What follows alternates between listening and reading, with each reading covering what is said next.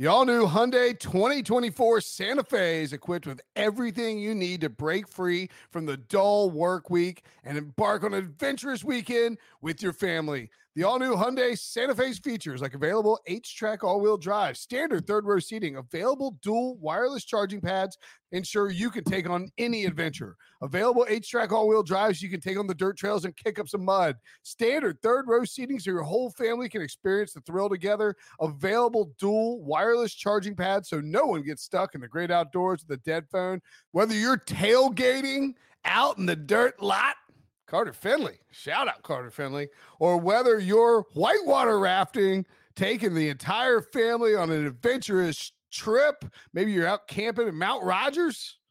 I used to go as a kid. Wish my parents had a Hyundai Santa Fe. The Hyundai Santa Fe is perfect for your family outing. Learn more about the all-new Hyundai Santa Fe at HyundaiUSA.com. Call 562-314-4603 for complete details.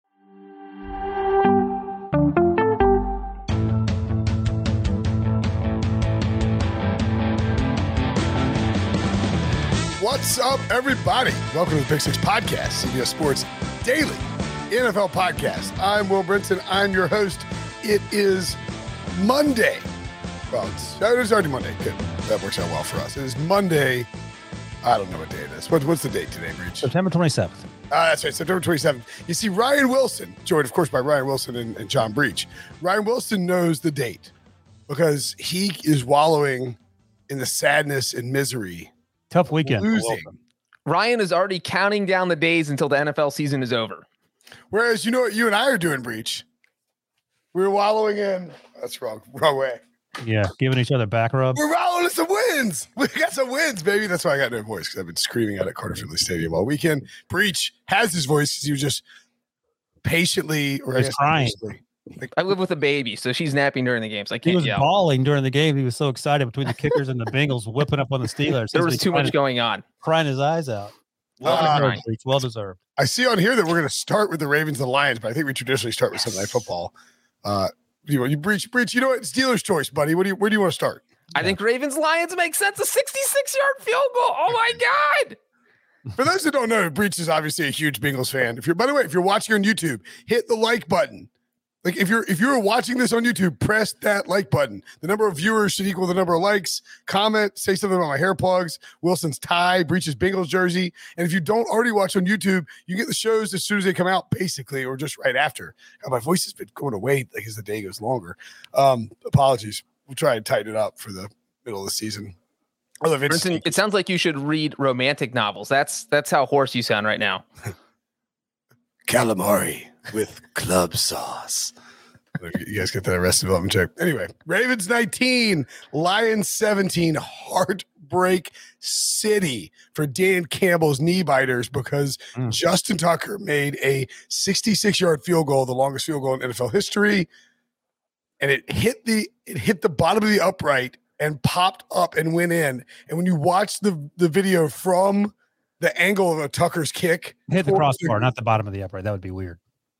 Yeah, with a crossbar. Yeah. Crossbar. Yeah, that makes more sense. Brinson doesn't have field goal terms. When you watch it from that angle, you're like, it's like Lions fans are like, yeah. Oh, and then the guys raise their hand. It's just absolute devastation. So, Breach, on a day in which your Bengals down Ryan Wilson Steelers, you're more excited about this kick than anything else, aren't you?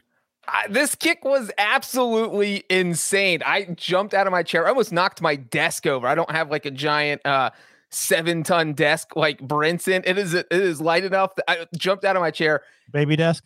I couldn't even believe. I actually thought that the Ravens might try a Hail Mary because 66 yards is bonkers. I mean, the NFL record was 64 yards. You're talking about 2 yards further back than that.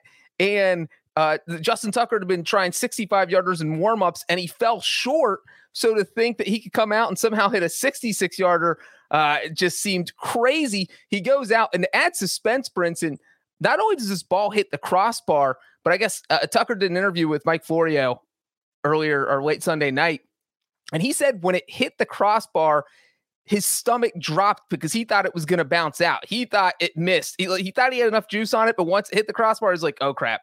And then somehow it bounced in, which, like, I don't do physics, but if you've ever seen a football bounce off a crossbar, they usually bounce out. I would say about 85% of the time they bounce out. They don't bounce in and hit the net. That thing bounced about 10 yards.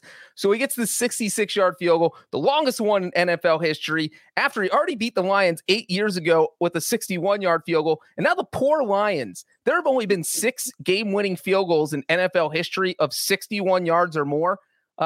The Lions, 3 of them have come against the Lions. 3 out of 6 in NFL history have come against the Lions, which is just a mind-boggling stat. Tom Dempsey hit the 63-yarder. You can see him if you're watching on YouTube. He hit for the Saints, hit it against the Lions, and then Tucker hit a 61-yarder against the Lions in 2013. By the way, a 63-yarder in 1970 is kind of insane. I mean, every single one of these is from 98 or later, and the 2 top ones are in Denver. Do you know 1970, like Dempsey? That's wild, man. Do you know the Tom Dempsey sort of angle? Like what made him? What he a toe ball kicker or something? He had like he had a half foot. Yeah, so he had. So his cleat was kind of like metal. It was like kicking literally with a brick. That's right. Brick on the end of your foot. It was like if baseball players used metal bats instead of wooden bats. So that was the angle there. So hey, he used it to his advantage. Now I've watched this replay 712 times since it happened, and it's amazing every single time. Now I will say, because I'm sure there are at least 3 Lions fans listening, that I would be remiss if we did not talk about the controversy on the play before the Tucker field goal, when maybe a delay of game should have been called. And if that had happened, Tucker would have been trying from 71 yards, and I don't think he's hitting a 71-yarder. So what did you guys think? Do you think the officials blew it? Or do you think, because the back judge is supposed to watch the 0 hit and then see if the ball snapped, so there is a delay before he throws a flag. Do you think that's what happened? Well, here's the thing, that gives you wiggle room. But if the whole idea is to take the officials' judgment out of it, why not just double zero? It seems like the easiest thing in the world to change. It's not the rule now, so it doesn't matter. But double zero, it's a penalty. You get it out before double zero, it counts. So I don't know but they always say, you always hear these former officials say, well, it's not actually change the rules. Official. It's like it's sort of like spotting the ball. When they spot the ball, it's I agree with you. I think it's a multi-billion-dollar industry. Like, why don't we figure this out? Here's the other thing. And I said this today because I'm 1,000 years old. We can put a man on the moon, but we can't figure out where the ball is spotted with some microchip inside the football. You have a bunch of old guys. Or what if the quarterback didn't get a snap before double zeros? There's a little shockwave goes through the football. In the league's defense, like sometimes the bodies are piling up. It's hard to see the football. Maybe you put lasers in there, but even those could be off by a few centimeters, which would come, like in a note card game when you're measuring for that first down. But that's still more accurate than some random guy running from the sidelines. Well, hold on, Wilson. What I was going to say, though, is that the play clock is the simple thing. It's not that hard to fix that. If it hits 0, it's a flag. That's it. That's all you got to make the rule. But here's the thing. It sucks for the Lions, and there's no other way. This sounds crazy to say. This might be their most demoralizing loss. And I don't know their playoff losses, how far you have to go back to find something more demoralizing. But this feels like rock bottom for a team that's sort of been fighting for Dan Campbell. We talk about it every week. Jared Goff is playing much better than we expected. And again, I didn't give Jared Goff credit when he was successful for the Rams, but clearly they moved on from him. Let me ask you this, Breach, because in retrospect, number one, Justin, you guys are huge Hall of Fame guys. Justin Tucker's a first ballot Hall of Famer, no question. Why would you hesitate on that? I mean, he's the best kicker in the history of the NFL. He's 16 for 16 on what's on the fourth quarter kicks, Breach? What is the stat? Something that they showed a graphic at the end of the game. 16 for 16 on fourth quarter kicks with like less than 2 minutes ago, whatever it was. But I don't think Adam Vinatieri he's better than Adam Vinatieri. It's not even close. Vinatieri is the first. I think will be a first ballot Hall of Famer, and I think Justin Tucker also will. But since there aren't really any kickers, I think Juan Centerud's the only natural true kicker in the Hall of Fame. It's tough to say how the selection it all depends on who they're on, when they retire and who they have to battle with. They'll push a kicker back a year for a good quarterback. Best player in his position, and it's not even close. It's super weird that you rip us for Hall of Fame takes, and then you're like, Justin Tucker, obviously a first ballot Hall of Famer. Best player pick a player, the best player in his position in any other position. Their first Tom ballot Brady. Hall of Famers. First ballot Hall of Famer. There you go. I don't know how that works. I mean, I agree with you, Wilson. I think Tucker is a Hall of Famer. Let me ask Breach one more question. He's a Hall of Famer. I just don't know if he'll be a first ballot. Stop it. Let me ask both of you these questions, but Breach can go first because this is his night for several reasons. Yes. I'm third this week with the NC State winning, and I've got nothing going for me. I'm actually, in retrospect, I'm surprised that. Oh, and America won, by the way. Yeah, I'm surprised that Justin Tucker. Ryan was cheering for Europe, so triple loss. I was like, I thought they had a chance to come back. I was surprised that. Who's? Anyway, go ahead. Can I please just get this thought in? Yeah, sure, whatever. I swear to God, I was surprised in retrospect after seeing Justin Tucker do his thing that he hasn't done this before. Not 66, but even broken the record of 64. Yeah, he has had a few field goal attempts of over 60 yards. He just hasn't made them. I mean, he had a 61-yarder against the Lions back in 2013, that one I mentioned earlier. But, I mean, there's a reason 61-yarders, field goals over 60 yards don't happen that often, and it's because they're not easy to make. I mean, this was Tucker's 6th career attempt over 60 yards in his second make. So he is now 2 for 6 in his career. His longest attempt before today was 65 yards. It was actually against the Chargers in 2018. You guys probably even remember if I started pointing it out. It was right before halftime, and he fell about a yard short. I mean, it was it was close, but not, it wasn't good. And he had tried a 64-yarder early in his career that he fell short on. So he's tried them. He's 2 for 6, which is actually really impressive for 33%. When you're looking at statistics beyond 60 yards. There you go, Wilson. That's your answer. Okay, I like it. So to circle back on the Lions thing, I'm a little worried about them, like this having emotional long-term damage. I was going to say, what does Dan Campbell say in the locker room after for this? The fans or for the team? For the team. No, because I mean, like they're playing their tails off. Yep. And I mean, like DeAndre Swift looks awesome. He had over 100 total yards, 1 touchdown, 7 catches. Hawkinson wasn't very involved in this game, but Jamal Williams played pretty well. Goff has looked good, and the defense is flying around and making plays on that Ravens offense. And I'm just worried they're gonna this is so demoralizing that I agree with you 100%. But again, if Justin Tucker doesn't pull a rabbit out of his beehole there, his head. Oh, they have the Bears next weekend. They could beat the Bears. Well, and you know what? Ryan. Just give me a second, guys. I've been up since 6 a.m. If Justin Tucker doesn't make that kick, the Lions win, and we're having a completely different conversation. And we're saying, wait a second, the Ravens are terrible. How do they go to Detroit and lose that game? So I think if you're Dan Campbell, that's the moral victory conversation you give, but you've now given that conversation 3 weeks in a row. Right, and that's the thing. Has anyone had more gut-punching losses than the Lions? I mean, they came back from 41-17 against the 49ers, cut to 41-33, had the ball, chance to tie, didn't do it. They were leading the Packers 17-14 at halftime. They lose 35-17. And now in this game, they're losing 13-0. They come back, take the 16-14 lead, and these are demoralizing. How many demoralizing losses can you handle before you just give up on the season? Agreed, completely. I will say this from a from a fantasy angle and a gambling angle, I think there's something to take away from this. So now let's make sure this carries through next week and they don't just give up completely. But Lions second half bets, and they would have covered against the Packers if it hadn't started pouring down rain in Green Bay. And DeAndre Swift over receptions and receiving yards look like very good bets because that team is going to be trailing, and Goff loves dumping off to DeAndre Swift. So that is something to monitor moving forward. Now to the main course. Hold on. Look quickly. Debo did a poll with the comments. I can't talk about the freaking Lions anymore. Is this where? Look at that. It's just a talk for.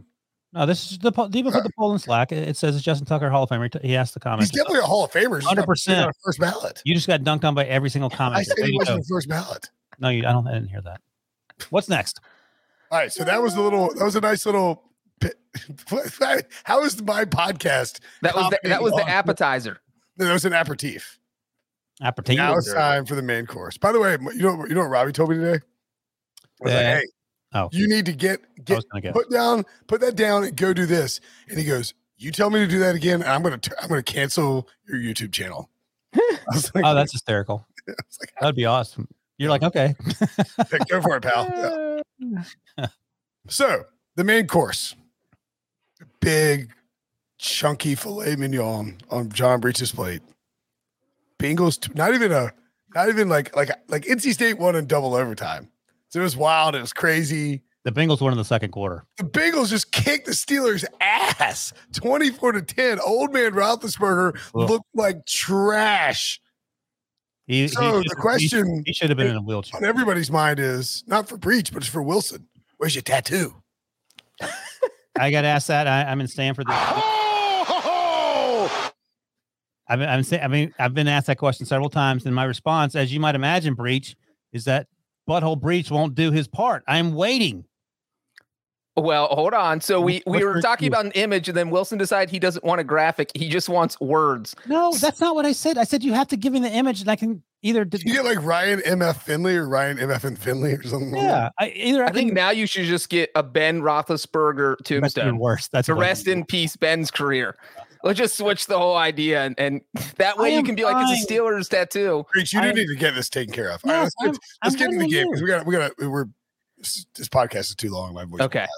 So anyway, here's the thing. That game was never close. Oh, never close. And Brinson, you were just 12 months early. You say 1,000 things every day, so you get one of these things right. But Steelers finishing last feels like a certainty at this point. I know. I was a year early. A year early. They are dog doo-doo straight up. And the good thing for me, like I said this back in week 1 or maybe last week, I didn't watch the Steelers game because I don't have DirecTV this year when I was at home. And it's sort of being detached is a good thing for me. I was completely detached watching this game because I was here in Stanford watching a bunch of other games as well. At no point do they have a chance. And Breech, you watched probably closer than I did. How terrible did the Steelers offense look? They look like the worst Bengals offense of the last 30 years.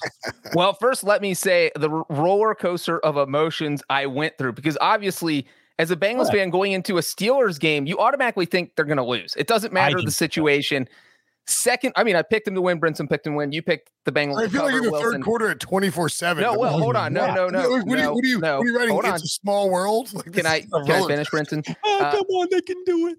On the Bengals' second possession, Joe Burrow gets intercepted, and I was just like, oh my God, here we go again. It was still 0-0. And I thought for sure the Steelers were going to turn that into a touchdown. It was going to be 7-0. The route was going to be on, and all this talk about the Bengals being good was going to go out the door. Then you know who changed my mind? Ryan's boy, Ben Roethlisberger. Literally 3 plays later, he throws interception right back. The Bengals get a touchdown. And then I was like, there's no way, literally no way they're losing this game. Steelers couldn't get any pressure. And I know TJ Watt was out, but was that surprising you, Ryan? That their 75-game sack streak ended against the Bengals offensive line? This is going to be a bad, like Doug Hodges and Mason Rudolph were better than the team they have here. And Alex Highsmith was out as well. Their third round pick from a year ago, who's been really good, but he's got a groin. Everyone on the team has a groin injury. Someone needs to kick Big Ben in the groin and get him out of the game. But here's the thing: like one of the worst interceptions I've seen at any level in the last 200 years was the Big Ben, the second interception of Logan Wilson.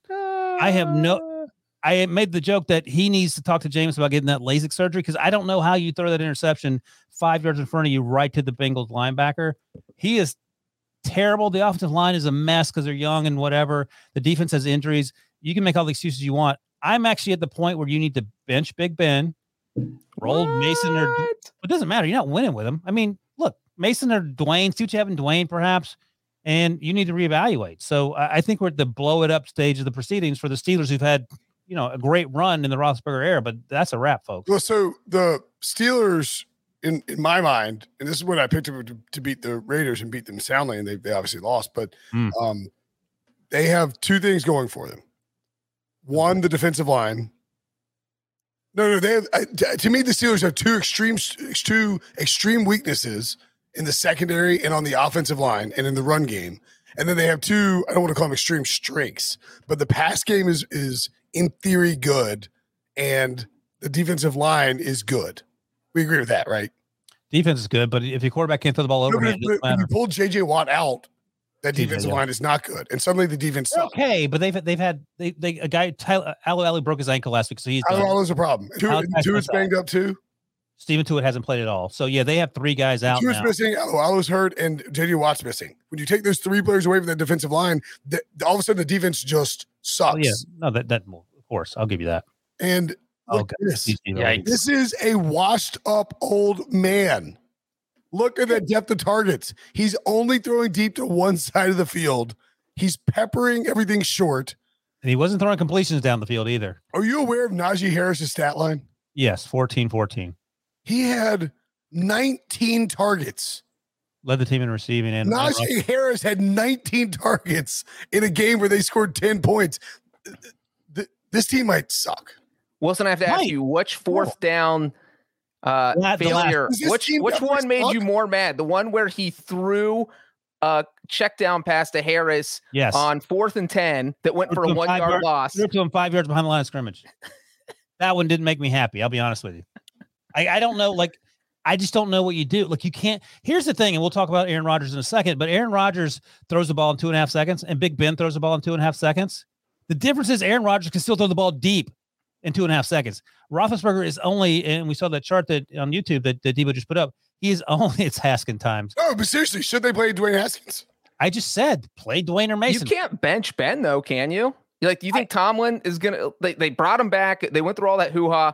You think they have he needs to actually really fake an injury for once. Like, fake a permanent injury and just retire and walk Let me away. ask you this, Brenton. If you're Mike Tomlin, who has never had a losing season since being the head coach in 2007, are you willing, pride or otherwise, to leave Big Ben out there knowing full well you were going to win 5 football games and you personally, your record is going to be that's going to be a blemish on your record? Or do you take a chance with Mason or even Dwayne Haskins, who probably isn't better than Mason at this point? I don't think I'm starting Mason just because we know what there's a Bengals. I love it. There's a Bengals podcast in the comments like Love and Breaches dance party. Yeah, I mean, I don't know that Haskins is having a ton of success out there either. No, that's what I'm saying. I think Mason's obvious. He's the number 2. He's the guy you're going to. But how are you winning with Big Ben? Let me ask you that. At least Mason can push the ball down the field, theoretically. Maybe. I mean, how are you winning in general? That's the problem. The offensive line is doo-doo. You're starting a 4th round. We should have bet the Steelers had the worst record in football before the season. Well, that's not happening. Their defense, Tyler Boyd's first touchdown, he's basically a pinball because the Steelers can't tackle. There is no reason he should have scored on that play. He bounced off Melvin Ingram. It wasn't like he bounced off a tiny safety. He bounced off the edge rusher. I mean, I don't think the Steelers would have the worst record, but it would have been like 250-1. Yeah, you're just throwing away $10 or whatever. No, I mean, I don't think so. They're 1-2 with a negative 16-point difference. They're going to wash their quarterback. Everyone of the only good players of their defense are hurt or playing poorly. We just talked about a Lions team that literally can't buy a win. And have you seen the Jaguars play? I mean, come on. I think the Steelers, if they are 100% healthy, and who knows if that will happen again this season, that's the only way they can be competitive. We saw it against the Bills where their defense carried them and their offense made like 2 good plays. By the way, this is one of these games where if you're the Bills, you're thinking, how did we lose to these chumps? I know. Or if you're the Bengals, you're thinking, we're as good as the Bills. We're going to the Super Bowl. Week 1 is a liar. Yeah, the Jets too. Thank you, Sam Bruce. Yeah, the Jets. Giants are terrible. There are a lot of bad teams. I'm just saying the Steelers would be good value to bet that. But no, in all honesty, I was happy for Breach about Justin Tucker, and I'm not a Ravens fan clearly, and I was happy I am at the point in the proceedings, and we know Giants fans and Jets fans who felt this way for years. I'm fine with them losing. You need to change things up, and I'm not going to sit here and watch steaming pile of turds each and every week and be like, oh, we almost won that game. No, switch it up. It's time to wrap it up, Big Ben. Ryan, does that mean you're off the Steelers bandwagon on the Bengals bandwagon? I like Joe Burrow. I like Jamar Chase. All right. The best news for me in disguise for you is that Zach Taylor's going to get an extension. So this will come full circle. Well, after he wins the Super Bowl, he's going to be very deserving of that extension. You wanted to make the Super Bowl joke and Princeton dunked on you before you got it.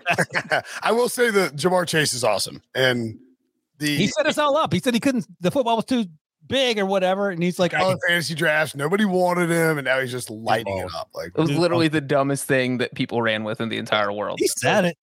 Yeah. No, he said the footballs are shaped different. And then everybody took him out of context and said he couldn't catch. This is the Bengals' largest win over the Steelers since 1995. Remember that one, Ryan? Jeff Blake? Oh, was that the second biggest win ever in Pittsburgh behind? I think that was a primetime game. Oh, wait, Carson Palmer never beat them that badly? No. So let me ask you this. Been through 58 times today. He ain't making it through the season. Well, his arm's going to fall off. That's right. His arm has already fallen off. They stapled it back on. He's out there throwing it with his left hand, with his right hand. So let me ask you both this.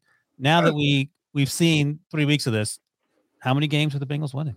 Let me say the over-under Well, they're going to hit their over on the win total for sure. Well, my preseason prediction of 9 that you guys laughed at, and we went through the entire schedule, doesn't seem so crazy now. Over under 9.5.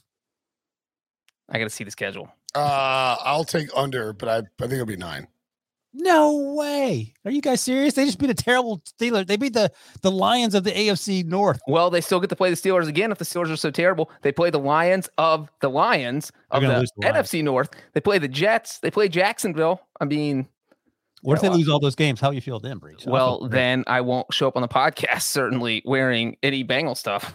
Is that a Breach original? It is a Breach original. It fit the theme of the night. It's Bengals, and it's a kicker. Got the kickers. Yeah, 2 for 2. 2 for 2. It's Sunday for Breach. All right, what else? I'm just watching the episode of 1 with the Pack beating Clemson. Oh, okay. So wait. We asked the Bengals could get to 9 wins, but what about the Steelers? Are they going 6-11? Yes. Well, I'll say this. I do think that I don't know how they're getting 6 wins unless, to your point, Breach, they're healthy. I think obviously the Steelers don't look like a playoff team, but what? What? The Bengals, the Ravens don't. I mean, the Ravens. We just talked about it, they almost lost to the Lions. They don't look that good. What if the Bengals and the Browns are the playoff teams in the AFC North? Well, that's not happening. There's only going to be one team, and it's going to be the Browns. No, there's going to be multiple. From the AFC North. There's going to be 2 AFC North teams in the playoff. They're not going to go from 3 to 1. You're right. There's going to be 2, but you're getting 1 from the South and 1 from the East. So you're more than likely to get 2 from the West. You might be getting 1 from the West. Well, I mean, what? No. I mean, no. Well, let's talk about that then. It's on the rundown of the order. Who cares? Sorry, Debo. We're gonna go Chargers, Chiefs, Chargers. Woo. For the first time in. Well, they last week 17 they beat them. No, they beat them back-to-back games for the first time in since 2003. And here's the thing: Chargers hadn't beat the Chiefs back-to-back games since 2003. The Chiefs are under 500 for the first time since week 10 in 2015. That's so long ago that Breach was talking about Andy Dalton as an MVP candidate. The Panthers were 9-0. The defensive players of the week, that week were Bakari Rambo and Terrence Newman. And this is how old it is. You know who led the league in receiving that week? Don't. Martavis Bryant. What? 178 yards against the Browns. My goodness. Yeah, that's how old it was. That was a lifetime ago. 500 or better in their past 89 straight games, the 10th longest streak in NFL history. They are in dead ass last place by themselves in the AFC West. It is crazy. Here's the thing. You say twice in a row for the first time since 2003 that the Chargers beat the Chiefs. We talked about this 53 weeks ago. Week 2, they had a chance, Justin Herbert's first start, to beat the Chargers in LA. Anthony Lynn sort of did some Anthony Lynn things late game. There's an interception by Justin Herbert, but they should have won that game. So it could have been 3 games in a row. And oh, by the way, Breach, remember in the preseason when my bold prediction was Justin Herbert's going to win the MVP, and you said, what? There's a caveat. You got to win the division. They're looking a little better than the Chiefs right now to win the division. Although they're third place in the division right now. I was going to say, they're tied for, they're in second. There's 2 teams tied for first, but nice try. The thing about this game is, Justin Herbert played awesome, but again, it was just Patrick Mahomes made another dumb mistake that basically cost his team the game, and that was that interception in the fourth quarter with 2 minutes left. I have no idea what he was doing. I think Travis Kelce stopped his route, and that if you watch the replay, Travis Kelce sort of puts his head, he bends over, and he's like he sort of messed up. Well, you don't usually see Travis Kelce and Patrick Mahomes make that type of mistake because they're almost always on the same page.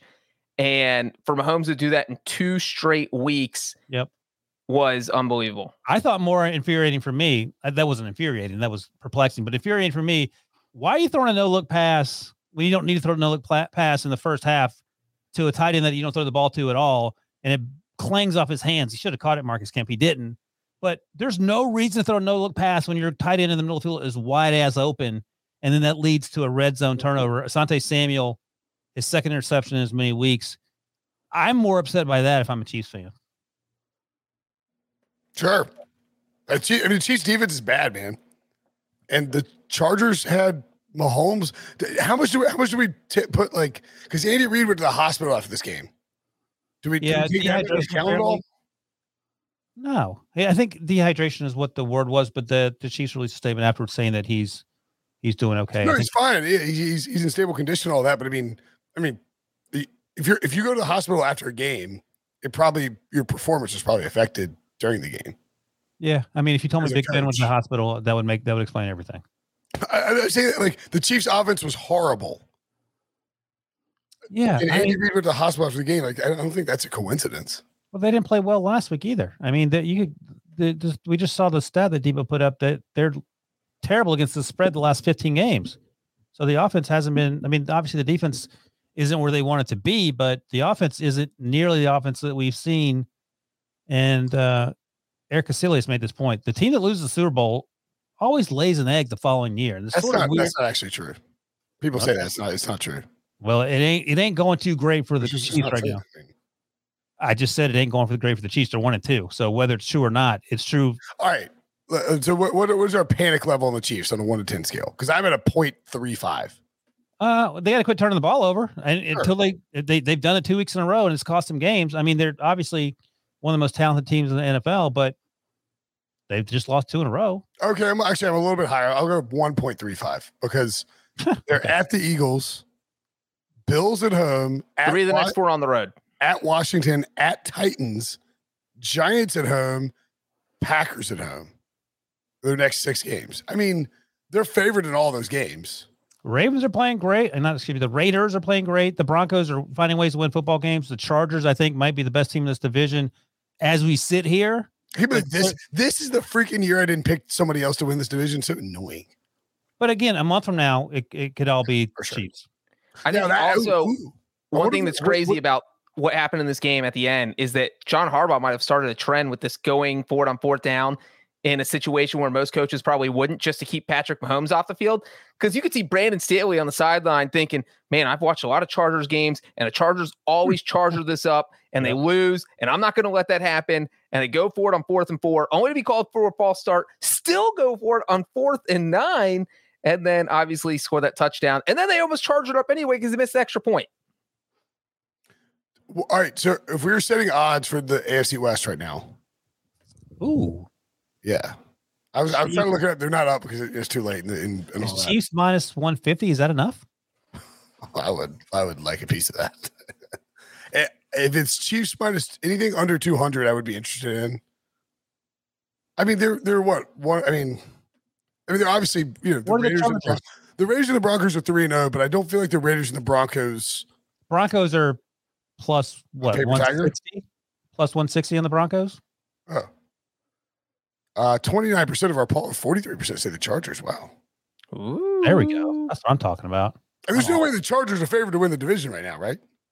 No, I think minus 150 for the Chiefs. I think the Chargers are like minus 110. No, it's usually minus and then a plus. So it'd be like plus 115 or something like that. Usually, yeah. That's pretty close to even. Yes. In our general minds as a donkey better or non-better, it doesn't seem like much. But if you would told some sharp person like, oh yeah, 30 cents or whatever, so they would yell at you. But yes, I agree generally with you. So let's say it's Chiefs minus 160. Yikes. I mean, I would take 160, right? Right? Yeah. Yeah. I think maybe put a firstborn child on it. A month from now, it's going to be a lot different. But what if it's a lot different the other way? That's what I would like to see. Just parity. The crazy thing is that they are literally the Browns punter not bobbling a snap from being 0-3. Yeah. That's a good point, Breach. Mama. But on the other hand, maybe we should be worried about him. Prince, does that knock up your worry scale from like 1.35 to 1.38? Yes. All right, let me ask you this. So minus 160 for the Chiefs. Are you taking that? Or are you taking Raiders plus 200? Is that too much? I think the Raiders would be 2-1's probably right. So if the Chiefs are minus 160, Raiders are probably 2-1. Broncos are probably 2.5 plus 225 plus 2.5, yeah, or 2.5 to 1, and then the Chargers. Can I get the Chargers at 10-1? No, Chargers might be like. That's a joke. Chargers might be even with the Broncos, honestly, because the Broncos, as Breach pointed out in the early odds look ahead, that the Broncos have played the Jets, Jaguars, and Giants. Right. Yep. And they're good. Yes, thank you. Somebody says Breach looks disgusting in that jersey. No, that's how you know what, Ryan? You know what? You should be up. You know what? I know Breach's team beat your team, but you at least compliment his new haircut. He does look sharp. He looks very good. I got it just for Bengals Steelers week. Breach, you get the sides faded or just the? He's got the Justin Tucker haircut. Look at that. That's right. Now I just have to learn opera. Breach's head looks like a football in that jersey. You know what? I'm not even going to disagree. I'm actually going to be a football for Halloween. I'm going to have the stitches go straight down my face. If you paint stripes on your head sideways, Jamar Chase will catch you. All right, let's take a break. When we come back, Andy. Oh no, Andy Dalton Schadenfreude. He didn't play, but the Bears still got their crap kicked. We'll talk about that next. The perfect combination of versatile athleisure and training apparel has arrived. Thanks to the visionary minds of New Balance, Clutch Athletics, and Rich Paul, the designs reflect the heart of the athlete and the spirit of the community. With rising defensive stars Will Anderson and Chase Young on the roster, Clutch Athletics brings the best innovative gear to all athletes, giving them style and performance on and off the field. Learn more and purchase Clutch Athletics at newbalance.com. Robert Half research indicates 9 out of 10 hiring managers are having difficulty hiring. If you have open roles, chances are you're feeling this too. That's why you need Robert Half. Our specialized recruiting professionals engage with our proprietary AI to connect businesses of all sizes with highly skilled talent in finance and accounting, technology, marketing and creative, legal, and administrative and customer support. At Robert Half, we know talent. Visit roberthalf.com today. The Browns, who so stupid. I hate when I do this. It's like you look at the Browns before the season and very clearly a good roster and a good team, and they're just gonna win a bunch of games and go to the playoffs again. But you don't want to buy in because the hype got too big. That's your go-to. You don't like to buy into the hype. Yeah, I mean, the hype kills you a lot of times. And the Browns are just good, and they beat the snot out of the Bears 26-6. Wasn't close. Bears had 47 yards of offense. The Bears had 1 pass yard. Here's the thing: 1 yard passing. The Browns had 9 sacks. Justin Fields had 6 completions. Think about that: 3 more sacks and completions for Justin Fields, who was this close to being hauled up. 20 for 68 yards. He took 68 an absolute passing, and then they lost 67 yards to sacks. That's how you end up with That's how you end up with 1 yard passing. Is that right? Yeah, in the NFL, you subtract it doesn't take away from Justin Fields' stats. I don't think it was from his rushing yards. It takes away from the total team passing yards, right? Right. And so the team passing stats. That's a good way to do it, because college football, if you get sacked, you lose rushing yards, which is really stupid. It was hard to watch if you're Justin Fields or a Justin Fields fan. Right. 1 of 11 on third down. Brutal. 47 total yards. 47 total yards in the year of our Lord 2021 in the NFL. Where I'm not a genius, but let me ask you this: getting rid of Leno and Massey and drafting Tevin Jenkins, who's injured all year, is that a good idea for a rookie quarterback who holds the ball 3.5 seconds? Everybody might get fired. You think? Well, I mean, they drafted Fields because they were like, it was the bailout option in case something went wrong. I didn't realize how bad this box score was. It was hard to watch. I just sort of checked out in this game when the Browns got a big lead. The problem is you're going to have Nagy. He's thinking, well, I tried to tell all the fans that Fields wasn't ready. And all the fans are like, well, maybe Fields would work if you actually knew how to run an offense and actually design an offense for your quarterback instead of trying to make your system work for him, which is what is Nagy's doing. And it's just I understand why Bears fans are frustrated. And it's crazy that Nagy drafted this guy, knows exactly what his skill set is, and isn't trying to take advantage of it. I said that all week. Mind blowing. You got really loud there. That was weird. I said if Matt Nagy is a good offensive coach and a decent coach in general, he won't say go out there and be Andy Dalton's backup, because that's stupid. He'll go out there and say what you need to do is, or he's going to create a playbook designed for Justin Fields where essentially it caters to like cut the field in half, roll him out. Give him read option plays where he can use his legs, where he can, just be athletic and not have to try to go through 50 different progressions against what is a good defense in the Browns.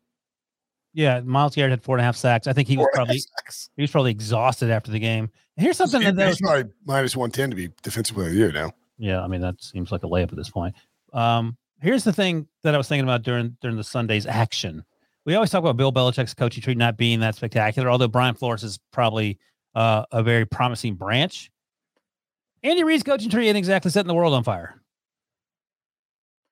I mean, there's Sean McDermott, but he's a defensive guy. But like offensive, like Andy Reid coaching tree guys. I mean, Doug Peterson won a Super Bowl. John Harbaugh. Where is he now? Rivera. No, John Harbaugh's a special teams guy. I'm talking about like offensive, like guys who went from offensive coordinator types, and you're not really offensive coordinator in Andy Reid, as our guy Joe Musso pointed out. You're just well, I mean, I wouldn't say his coaching tree. Just say his guys who are his offensive coordinators have not necessarily made a big leap as a head coach. That's what I'm going. I mean, John Harbaugh, Sean McDermott, those guys, Ron Rivera, they're not offensive guys. Well, but they're still a part of his coaching tree. Yeah, but my point is that bringing that philosophy is why you're hiring the Nagys of the world. People are rushing to hire Andy Reid's offensive coordinators and giving the offensive coordinators way too much credit for it. And I suppose Frank Reich's an Andy Reid guy, so maybe he's the exception. I think he is, isn't he? No, because he was mentioning Breach mentioned Frank Reich was with Ron Rivera. Oh, okay, all right. Right? I don't remember. It's fine. I don't think he's technically an Andy Reid guy. As bad as the Browns played, it's amazing that this was a 1-score game in the third quarter. Like, that's literally mind-blowing. It was because the Browns went for it on fourth down a couple times in the first quarter, didn't get it either time, and the Bears were leading this game 3-0, basically till the end of the first quarter. It was surprising that Chicago did anything at all. Yeah, they were sort of in it, as Debo points out. Andy Reich was not an Andy Reid guy. Oh, you know Andy Reid? You know Frank Reich is actually technically. You'll love this, Ryan. What? See if you can guess who is technically is the tree. I'm like, no, it can't be Matt Patricia. Freddie Kitchens. No, it's not Matt Patricia. You. Jim Caldwell. Dang it. Caldwell hired him as the I think. I mean, that's 9-7 back-to-back years. He worked for Caldwell, then Kit Wisenhunt, and then Norv Turner, and then Doug Peterson, and then became the Colts head coach. Bring back Jim Caldwell. Love Jim Caldwell. Now the Bears were in it, quote unquote, early, and to your point, Breach, only because of the ineptitude of the Browns' sputtering offense. Baker was high some throws early on, but again, we just talked about the Ravens sort of backdooring that win. I think the Browns have had more complete victories than the Ravens, even though the Ravens found a way to beat the Chiefs and the Browns obviously didn't. I think that they're the best team in the AFC North. I said that before the season, and I don't feel any differently right now. So the Bears have the Lions at home, the Raiders on the road, the Packers at home, and the Buccaneers on the road in their next 4 games. Then they have the 49ers at home and the Steelers on the road. So if I don't know what the spread is. I'm guessing -4.5 if Bears versus Lions. I'm taking the Lions all day long. I'll take the Lions on the money line. Yeah. All right, let's move on. Do you start Justin Fields next week or no? Yeah. Well, I mean, Andy Dalton might not be healthy enough to play. Right. If Andy Dalton's healthy, he's our starter. Exactly. That you said the year 3042. Okay, so Sunday Night Football, a much better game than that crap Browns game.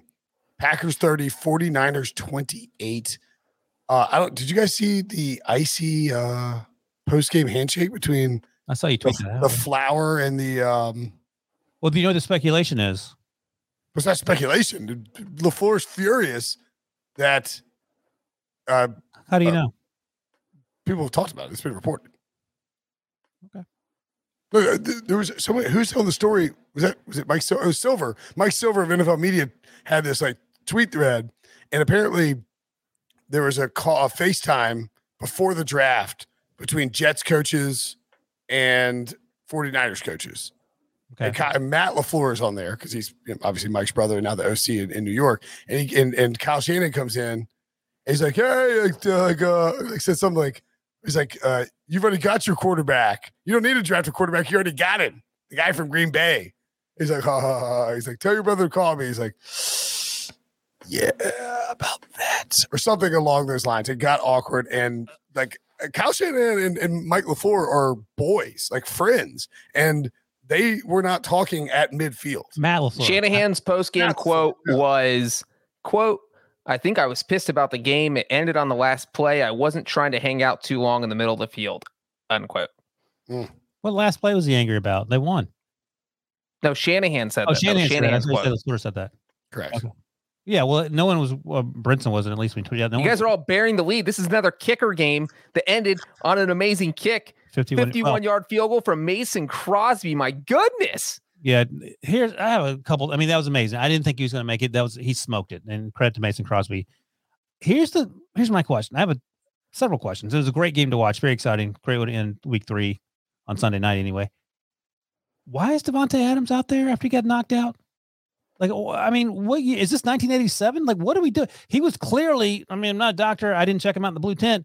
He looked to me to be out the way he was laying on the field with his eyes like half gazed and his mouth open after, he got clocked by Jimmy Ward. I'm not a doctor, but he looked fine on the final drive. That's funny and all, but the reality is you have neurologists on the sidelines, and like clearly they cleared him. But if someone gets knocked out, you're sending him back in 5 minutes later. This would have been a whole bad. I mean, it was a bad look for the NFL anyway. But the fact that play didn't get flagged, I mean, that was literally the most obvious penalty. Why? Why was that a penalty? Because he got hot. He got hit in the head. It was horrific. He took a head-to-head shot. There's a head-to-head shot. Hold on. First of all, shoulder hit his sternum, we'll say. And then helmet hit helmet. Hold on. Let me finish. Hold on. And simultaneously, his side of his helmet hit his chin. It didn't hit him in the head. It wasn't leading with the crown of your helmet. And you did not answer my question. Why is he back out there, whether it's a penalty or not? I would agree. He was back out there way too soon. But he should not have been out there again. So in college football, the way it works is that's targeting in college football. Yeah, he's ejected his 15 yards. If they were to review that and it was college football, could have reviewed it. They would have been suspended for life. No, he would have reviewed it. 15 yards, and he's ejected. And yes, they said Davante Adams was asked afterwards. He's like, "I did not have a concussion. I'm playing next week." But yeah, it's crazy that he was back out there 2 plays later. If that's Marquez Valdes-Scantling, he's not back out there. Or Allen. If you look at the stat line, Aaron Rodgers was throwing to one person. He was throwing to Davante Adams, and Davante Adams concussed or not. And the 49ers lost all their cornerbacks, and so Rodgers just feed it to Adams, and they're just playing one-on-one coverage against him. Yeah, but you can't. I mean, they're playing zone in the last drive, and he's still he's wide ass open to set up that game winner. And again, to Mason Crosby's credit, he had to kick the 51-yarder. He did it. So 75%. Rodgers in prime time. Oh boy, these are anti-Andy Dalton numbers. 8-0 in prime time, 75% completion, 26-1 pass touchdowns to interception ratio. Eesh, I can't believe they won that game. They were 17-0. I was so, like, here's the thing is that when the 49ers scored their game-winning touchdown, look, I know you cannot control when you get a touchdown. You kind of have to take it when you can. 34 seconds, no timeouts, though. I think you're getting to the 1 yard line, if Juszczyk would have gone down and gotten tackled, you have 3 timeouts at the 1 yard line. And then you can just run the clock. That you have the final play of the game, and Packers never get the ball back. And so, wait, what if Shanahan's concern is that on the previous drive when Garoppolo threw the ball backwards, he's going to do that again? That's what you have to be worried about. So I think that's dicey because you can't guarantee that you're going to score a touchdown from the 1 yard line, but you also don't want to put the ball back in. Or at least 2 timeouts in, right? I think that. And when Aaron Rodgers has carved you up the whole entire game, you also don't want to give him the ball back. So I would have felt better having the ball at the 1 yard line with 3 timeouts than scoring with 37 seconds left and Aaron Rodgers having the ball. I don't know. And I will say one other thing about that is that the 49ers should have squib kicked it after that touchdown. That's why you squib kick it, is to run time off, because it has to be fielded. You have to field it, field it play. Burns. Right. It burns at least 80, like some seconds, and the other team doesn't have any timeouts. And if you kick a touchback, 0 time goes off the clock, and they start the 25. I mean, squib kick, the guy might fall in at the 15. They don't even get to the 25. Correct. So I don't know what Shanahan is just like. Is he the king of just late meltdowns? I mean, it's out of hand. That seems unfair. I mean, does it? Did you watch? No, it doesn't. It doesn't seem unfair. I mean, so they didn't have a winning record last year. I mean, there's some questions to be answered. You make all the faces you want there. Trying to think of someone who makes faces. The bitter beer guy. Remember that guy from Keystone Light? Bitter beer face. There it is. Keystone. Look, if you're Kyle Shanahan had 3 or 4, he had 3 timeouts and multiple plays where he felt like he could get in from the 1 yard line. I'm fine with him scoring when he did. I don't have any issue with that. Okay. Oh, you know what? Fine. If you want to score, then I'm fine with that too. Get the touchdown. You get the lead. Here's another idea. cover Davante Adams? Cover Davante Adams. Let me ask you this though. Just put 2 guys on him and have them run around and follow him. They're going to throw to him every time. What are you doing? Put George Kittle on him, put Brandon Ayuk on him. It doesn't matter. Here, but let me ask you this. So let's say Mason Crosby misses that field goal, and then we're all cheering about how good the 49ers are. Are we going back to the previous Packers drive where they decided to kick it on 4th and 4 to make it a 6-point lead from the 20-yard line instead of going for it? Are we going to crucify them for not going for it again with Aaron Rodgers on 4th and 4 from the 20 to take what was a 3-point lead and try to milk the clock and make it more than that? I mean, I don't think Kyle Shanahan was punting for 4th and 1 at midfield. So I don't know. And that's not quite as bad as what Florida in the NFC. I think by kicking a field goal on 4th and 4, you're making it so the 49ers have to score a touchdown. If you go for it and don't get it, then the 49ers just need a field goal, which changes the complexion of the game. So I feel that's exactly what I said. I said that I don't trust Jimmy Garoppolo, but he came down and led a touchdown. And the analytics agree with you, Breach, because it was 79% from our buddy Ben Baldwin that kicking gives you the best chance to win.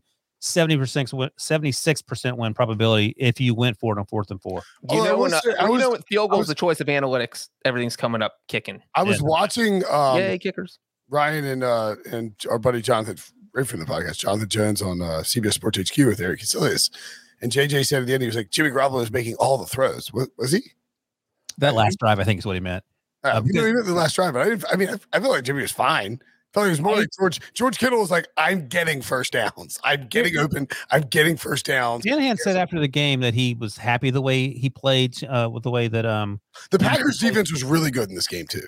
But I'm with you. Like, I wasn't loving Jimmy G threw that interception. Shanahan said, that was a great play by the safety. He was and Ayuk dropped the ball in the first half. That annoyed me. I want him to play better. He's not playing better. Deebo Samuel's making medicine ball catches over the middle. I wasn't blown away with the way Jimmy G played, and that backwards fumble. That's like unacceptable. Where was this Packers defense the first 2 weeks? That I expected the 49ers to go up and down the field after the Packers get 38 points in New Orleans. They looked bad for 2.5 quarters against the Lions. It was just mind-blowing. By the way, they're on their 3rd left tackle. The big concern was the Packers offensive line coming. That was not the issue. The issue was 49ers not being able to keep Jimmy G upright. He would look very uncomfortable in the pocket. The big takeaway from this game is that the concern over the week 1 offseason hangover against the Saints is largely overblown and not an issue. Well, like I said earlier, the difference between Big Ben and Aaron Rodgers, they both throw the ball in a half a second. Aaron Rodgers still throwing deep. Big Ben's not throwing it more than 2 yards past the line of scrimmage. And that's a huge difference when you're trying to stretch defenses. And the Pittsburgh receivers are good, but they're not Davante Adams, who is just scorching cornerbacks. Would you rather have Chase Claypool, Deontay Johnson, Juju Smith-Schuster, or Davante Adams? Do I get Allen Lizard and you get Lizard and yes too? Yeah, you get the same. I'll take the Packers guys. I think so too. Claypool's awesome. Deontay has too many drops. I mean, Adams is you just feed Adams over and over and over again. He was 7-1 for first touchdown. What are we doing? That's ridiculous. I thought. Okay, we'll move on to the next game. I'll linger on the 49ers. Devo hates the 49ers. Something about he's like Matt LaFleur's buddy. They beat the Eagles last week. That's why he's still sour about that. Rams 34, Bucks 24. The Bucks has their first loss since week 12 of 2020, which is pretty wild. The Rams now move to 40-0 and leading at halftime under Sean McVay, which is also wild. Matthew Stafford tied with Kurt Warner for most passing touchdowns through 3 games in franchise history, aka 1999 Kurt Warner. I don't know if you guys knew this. Kurt Warner later would win MVP, would win a Super Bowl, would win a Super Bowl MVP, and then would go to the Hall of Fame. And fun fact, that was the last time an MVP won the Super Bowl. Oh, that's good. That's 1999. Oh, you write that post every year. Were you more impressed, Wilson, with the Rams, or less impressed with the Bucks? Rams, because I was convinced of the Buccaneers. I think we all were that the Buccaneers were going to win this game. Yep. I picked the Rams. Okay, good for you, Breach. You've had everything I picked this week just turned up right, so it makes sense. I picked the Rams because here was my reasoning. Matthew Stafford and Sean McVay are on the same page, but I feel like a year into Bruce Arians' offense, Tom Brady and Bruce Arians and Byron Leftwich are on the same page. They're on the same line of the page, on the exact same word, and I thought that offense will be able to overcome what the Rams defense hasn't been lights out to this point, but they played really well on Sunday. And while the Bucks weren't weren't awful. I think the biggest takeaway for me is, number one, Cooper Kupp is probably the best player on the planet that no one's talking about. I think Brinson said it last week. He's sort of replacing Robert Woods as the guy that no one talks about, who's really, really good. Deshaun Jackson looks like he's 22 years old, not 32. Credit to him for getting into the end zone, not dropping the ball at the 1-inch line. Brings back flashbacks for Debo. And I think there's a lot to like there, what the Rams are doing. And a division now that feels sort of like the Chiefs. It feels weird to see the Seahawks at 1-2 while the Rams are just rolling. Yeah, I mean, the Rams look unstoppable. I feel like that's what we thought when they signed Matthew Stafford. That's certainly what Sean McVay thought. He was like, if I get rid of Jared Goff and get a good quarterback in here, we're going to beat everyone. And, the reason I picked the Rams in this game, because it felt like there was no way the Buccaneers defense was going to be able to stop them. Especially, we've seen the Buccaneers struggle through the first 2 weeks. They gave up 29 points to the Cowboys. They had 3 rough quarters against the Falcons. Of all teams, the Atlanta Falcons gave the Buccaneers fits for 3 quarters. And it just felt like the Rams have too many weapons. And also the Buccaneers can't run the ball. So they're going to be one-dimensional. And if you're going to drop back and pass on every play, Aaron Donald's going to get you. He's going to put pressure on you. And, if you're 44 years old, I don't care if you're Tom Brady. If you have that defensive line bearing down on you for 4 straight quarters, it's going to wear on you. And it did. And, I mean, the Rams were the way better team in this game. You want to hear a fun fact?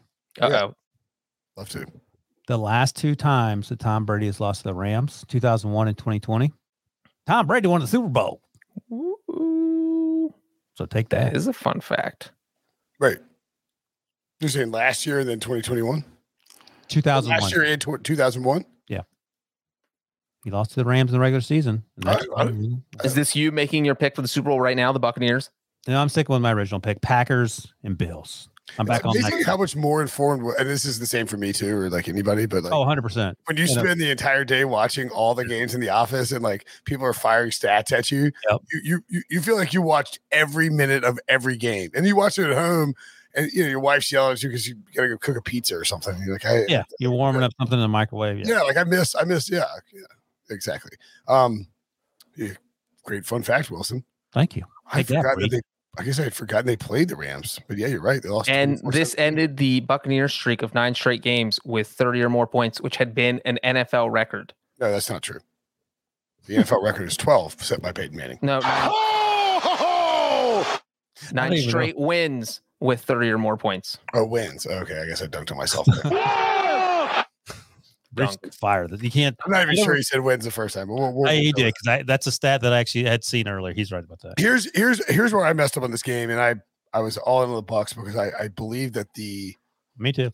I thought that the Buccaneers' strengths, interior offensive line, and multiple receivers would allow them to sort of mitigate the strengths of the Rams, Jalen Ramsey, Aaron Donald. What I've failed to remember is that you can, like, if the Bucs are a pass funnel, as we talked about in early odds breach, if you want to throw, you can throw on the Bucs right now. That's just they you can't run on, but you can throw on them. And Stafford and these they unlocked Deshaun Jackson today. Like, now they have more weapons in the passing game. Tyler Higbee was awesome. He got a bunch of screen passes. Cooper Kupp is unguardable right now, and there's just nobody's going to slow down this Rams offense. Sean McVay at halftime was as pumped up as I've never seen him like that. They're going to run through a wall. So this game, even though nobody, I think it was maybe Troy or Troy Aikman or Joe Buck mentioned on the broadcast, like, this game, while nobody's going to say it, this is a pretty big barometer for both teams. Where do we stand in the NFC? Where does our competition stand? And I think that's a huge momentum builder for the Rams to take down the defending Super Bowl champions and say, yeah. And they get the bonus of later that night, the Packers beat the 49ers and the Seahawks look like poo against the Vikings, while the Cardinals, whatever. Right now, if I were doing division odds again, let's do them. Rams minus 150.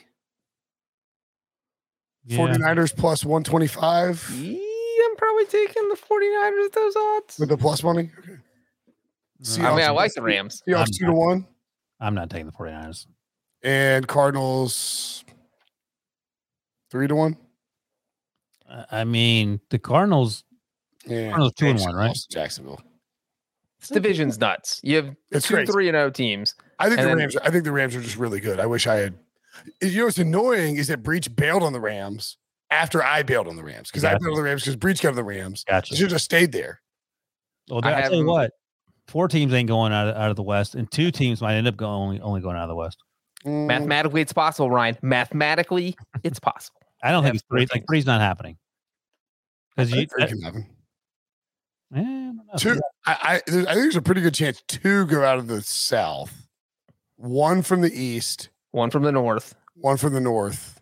Yeah, 4. Which would mean, well, it comes down to: do you believe that the 49ers or Cardinals? Would you rather bet on them or 2 of them or 2 of the Panthers and Saints? What are the Vikings? I think the Vikings might have put their name back in the ring. They're 1 and 2. Yeah, they could be 3-0. We'll talk about them in a second, but they've had some tough losses. Well, let's talk about that since we're on the. Oh no, we're going Cardinals Jaguars first, I guess. No, we're going Vikings Seahawks because we're going in order. So Vikings 30, Seahawks 17. I needed a couple of Russell Wilson throws to Tyler Lockett to really make some cash today in DFS. I broke even. It's fine. There you go. That's a win. And it didn't happen.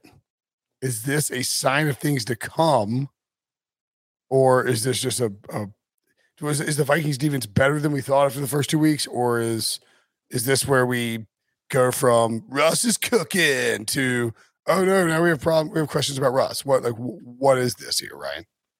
I don't know. I don't know what the Seahawks team is about. It's sort of hard to figure out, and they don't look good.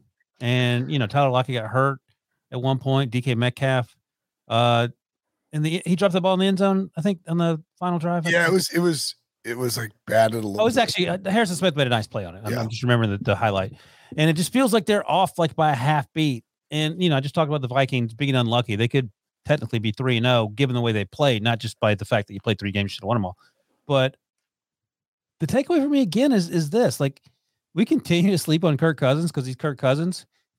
He is 3rd in completion percentage of both active and retired players all time. He's behind Deshaun Watson, who's sort of in some purgatory. Number 2 is Drew Brees, and number 3 is Kirk Cousins. Because he checks down for 3-yard gains on 3rd and 11. But I mean, there's something to be said for him. Steady. Look, he is not. I think coming into this game, he was 11th in DVOA from our buddies at Football Outsiders. So he's close to top 10 talent in terms of per play basis based on all the other quarterbacks. I don't disagree with you, Breach. He's not a guy that you're trading for unless you're Kyle Shanahan because you think he can save your franchise. But he's not the reason they're losing games. Like, the reason they're losing games, last week, the kicker missed the short kick. Week 1, who did they play week 1? The Bengals, and Dalvin Cook fumbled in overtime. Right, exactly. So those aren't Kirk Cousins' issues. I think the defense is playing better, and that's encouraging. I think Mike Zimmer, as we talked about, still probably hates Kirk Cousins, but he needs to be more concerned about the defense and less concerned about Kirk Cousins. Well, the defense played well today. Right.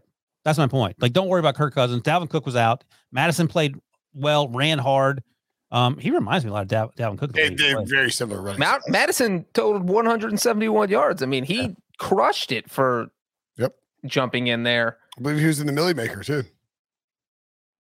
But again, I don't know. I don't know who the Seahawks team is. I have no idea, and I don't feel good about them. I feel good about the Chiefs, the way we talked about them at 1 and 2. Don't feel great about the Seahawks. Well, there's a decent chance that the Seahawks end up in a situation where they're fighting with the Vikings, who are going to have a tiebreaker on them. So that is certainly something to consider. 17 points against Minnesota's defense. It's just not. You don't want to see and that. All in the first half. They didn't score a single time in the second half. That's a fun fact. I have the Seahawks. The Steelers should trade Ben Roethlisberger to the Seahawks for 2nd round pick and let him play defensive tackle. I think that would be the best case scenario for both teams and shore up that defensive line. Why is my Cousins' 5th straight game with multiple touchdown passes and no interceptions, tied for the 3rd longest such streak since 1950. Also, his 12th game in the past 6 seasons with 300 passing yards, 3 passing touchdowns, and 0 interceptions. Is that he's so boring and he's just a fantasy monster every week. Did you read He's a fantasy monster. But here's the thing about Kirk Cousins: you're never going to pick his team to win the Super Bowl. Hell no. You just I'm picking the Vikings right now. All right, Wilson, you're on the record. There's a path to the Super Bowl. By the way, get horn sewed into your head. There's a path to 13 wins. I I didn't hear the stat that you read, but one of the stats I remember about Kirk Cousins, the last 300 attempts. Did you just say that? No interception last 300 attempts going back to Christmas of 2020 last year. 300 attempts. That's a good stat, yeah. 14 touchdowns, no interceptions. I mean, that's bonkers. You're right. He's captain check down, but you can he pushes the ball down the field. He's not. He's got JJ. He's got Thielen. So you're overselling him. Tyler Conklin was good in this game. Who's that? Tyler Conklin, the tight end. Oh, okay. He was good. He was a guy that when Irv Smith got hurt, he was supposed to replace him, and then they started moving these 3 wide receiver sets more often. Now Conklin got more involved in this game and looked good. Yeah. All right. Cardinals 31, Jaguars 19. I don't know how you screw this up if you're the Jaguars, because Cliff Kingsbury attempted a 68, ironically, on the day that Justin Tucker made a 66-yard field goal. He attempted a 68-yard field goal at halftime. Very predictably. Good on Urban Meyer for having somebody out there. A kick 6 happened. The Jaguars house it. So the Jaguars are smoking the Cardinals at halftime, and you're thinking, all right, survivor pools are getting blown up today, baby. All the teasers are ruined. And it's a 109-yard field goal return for a touchdown. Can't get any longer. So, I mean, it's literally the longest touchdown you can have. And you know who tied? 2 guys. Antonio Cromartie, Cordero Patterson. All right. Good job. Boom. I know my kick. Jaguars are now history. 8 losses away from tying the putrid Browns, creamsicle Tampa Bay Buccaneers. Oh, gosh. 26 consecutive losses in the Super Bowl era. The Jaguars are at 18. The 07-09 Lions got to 19. Do the Jaguars get there, Breach? I am going to say, how many? If they lose 8 more? Yeah. Man, the way they played. Look, the Cardinals spotted them. Like, it was 19-10 in the third quarter because the Cardinals were just giving them points and trying to give them the game. Kyler Murray threw an interception at one point. Obviously, the kick 6. And I was at 19-10. I was thinking, my God, the Jags have a chance here to pull off this upset. And then we just see the most atrocious pick 6 thrown by Trevor Lawrence. Possibly the worst pick 6 of all time. It was on a flea flicker. Jacksonville calls a flea flicker, which, you know, for most teams this works. Not for Jacksonville, because then Trevor Lawrence makes the worst throw ever. He throws off his back foot and the ball comes. What was worse, the play call or the throw? The throw. I mean, the play call. It's a fine play call. No, it's not a fine play call. Throw the ball out of bounds. Throw it over the receiver's head. Don't throw it 4 yards short of the receiver. On what a flea flicker. What does it matter? Okay, I'll pose. What does it matter? Flea flicker's a gimmick, gadget, adorable, cute play. Oh, let me put it to you this way: how many friggin' flea flicker end around on Saturday? How many flea flickers end in an interception because you underthrew it by 5 yards on a 20-yard out? I mean, probably more than you think. Just one. A flea flicker inherently invites unnecessary pressure and variance to the play for the quarterback. Before the pick 6, though, the Jacksonville was winning 19-17, and the pick 6 gave the Cardinals a 24-19 lead. And after that, it was like, this game's over. You can turn it off. There was no way Jacksonville was going to stay in the game. Right, flea flicker was horribly timed. Yeah, I think you're overselling it. I'll put the question to both of you again. 17 and a half months, Breach. Urban Meyer still there? Yes. You're crazy. You're absolutely crazy. You are on drugs. Take a drug test. Are you? Brent, he was scratching on this little. Yes. Oh, you were.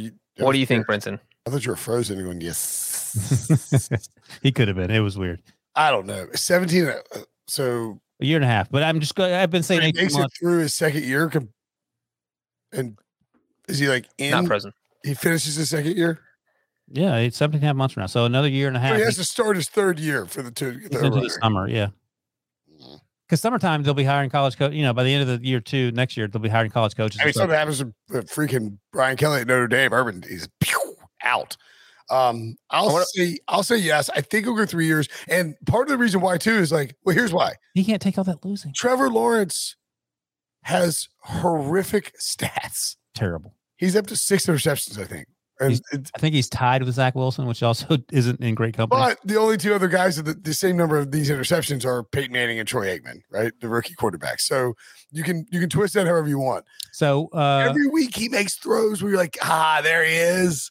And then somebody calls a flea flicker and he throws a terrible pick. And you're like, there's Blake Bortles. But it looks like, you know, that quote that Urban Meyer had when he met with Vic Fangio. He was like, "Oh yeah, we play in Alabama every week." Yeah, buddy, welcome to the NFL, pal. But it's with Lawrence, it's sort of similar in the sense that you can tell he doesn't have all of Clemson around him. I mean, it's true, and he's playing Alabama or whatever, or you know, Ohio State every week, and that. So I think you can see the greatness in him, and you can see the big plays that he makes and the great throws he makes. But it's tough to watch this Jaguars team. It's really, really here's tough. The thing. They suck. Let's say they win 4 games this year. I don't think they will, but let's say they win 4 games. Maybe they get hot. Next year, they're going to win 6 games. Can Urban take all that losing? That's my question. I don't know the answer to that. I mean, he lost 9 games in like 8 years at Ohio State. He's already lost 3 in 3 weeks. Yeah, that's not ideal. Not great. It's a lot of losing. And let me say one thing. Like, this is masking. Walk away after 1 year, though. Watch. This is masking Cliff Kingsbury being a mediocre to sub-replacement level coach. If he looked like Freddie Kitchens, he would have been fired 2 weeks ago. Like, he'd have been fired after week 1. Like, he's handsome. He's got Kyler Murray, like, masking all his issues. He's doing all sorts of crazy things. You mentioned the kick 6. And well, let me explain that real quick. The kick 6. So Prater hit the 62-yard field goal last week. So clearly in Kingsbury's head, he's thinking, oh, he's a 62-yarder. He can hit a 68-yarder, which is like saying I can dunk on a 6-foot hoop, so I can dunk on a 12-foot hoop, which I wouldn't even be close. You can't do neither. That's true. And oddly enough, Matt Prater is on my television right now.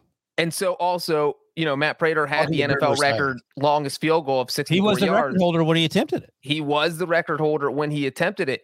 And so that was Kingsbury's logic for sending his guy out there instead of throwing the Hail Mary. And I think the funny thing is that a lot of times you won't see coaches try these crazy field goals, these 65, 67 yarders at the half because of what happened. When you're kicking a field goal, you have all fat guys out there. They're all linemen trying to block. Tackle anyone. And so it's basically, if defense is smart, it's basically set up as a kick return. So you have a kick return team versus 10 offensive linemen or 9 offensive linemen, a holder, and a kicker. And so, and this is what happens when you mix all that together is Agnew was juking people left and right, and he was doing it easy, and it wasn't that difficult. And he just went straight down the field, got the touchdown. I mean, he's like somebody on the highway to like a Miata driving around a bunch of Mack trucks. He's just exactly. And here's the thing, though, Breach. I think from 66, that might have been close. Oh, it was a great kick. It was a great kick. And it probably goes in from 63 or 64. It went right down the middle, landed at the back line, probably about 2 yards short. So it was a great kick. And Agnew made a great return. And here's your fun fact for Jamal Agnew. He is the first player in NFL history to have a 100-yard touchdown or more in consecutive weeks because he had a kickoff return for a touchdown last week. Well, and that's the other thing, too. If you're Cliff Kingsbury, and you've done, you know, any type of scouting, and you look out there and Jamal Agnew is out there and he's got a 100+ yard punt return, maybe call it the dogs and don't kick it. Similarly to the Jaguars, they fell for multiple Kyler Murray play action bootlegs. Do you guys watch film? Like he everyone knows down to the end zone, Kyler Murray is going to roll out and be like, and put the ball out. It's unbelievable. Yeah, this Jaguars team's not good. By the way, this is why the Steelers aren't going to have the worst record in football. Correct. Yeah, they won't. I mean, the Raiders, 31, Dolphins 28 in overtime. You can tell that Debo didn't have to watch his crap team play on Sunday. He's excited for Monday Night Football because he's trolling me in the rundown. Why is Derek Carr the only choice right now for MVP, Wilson? He's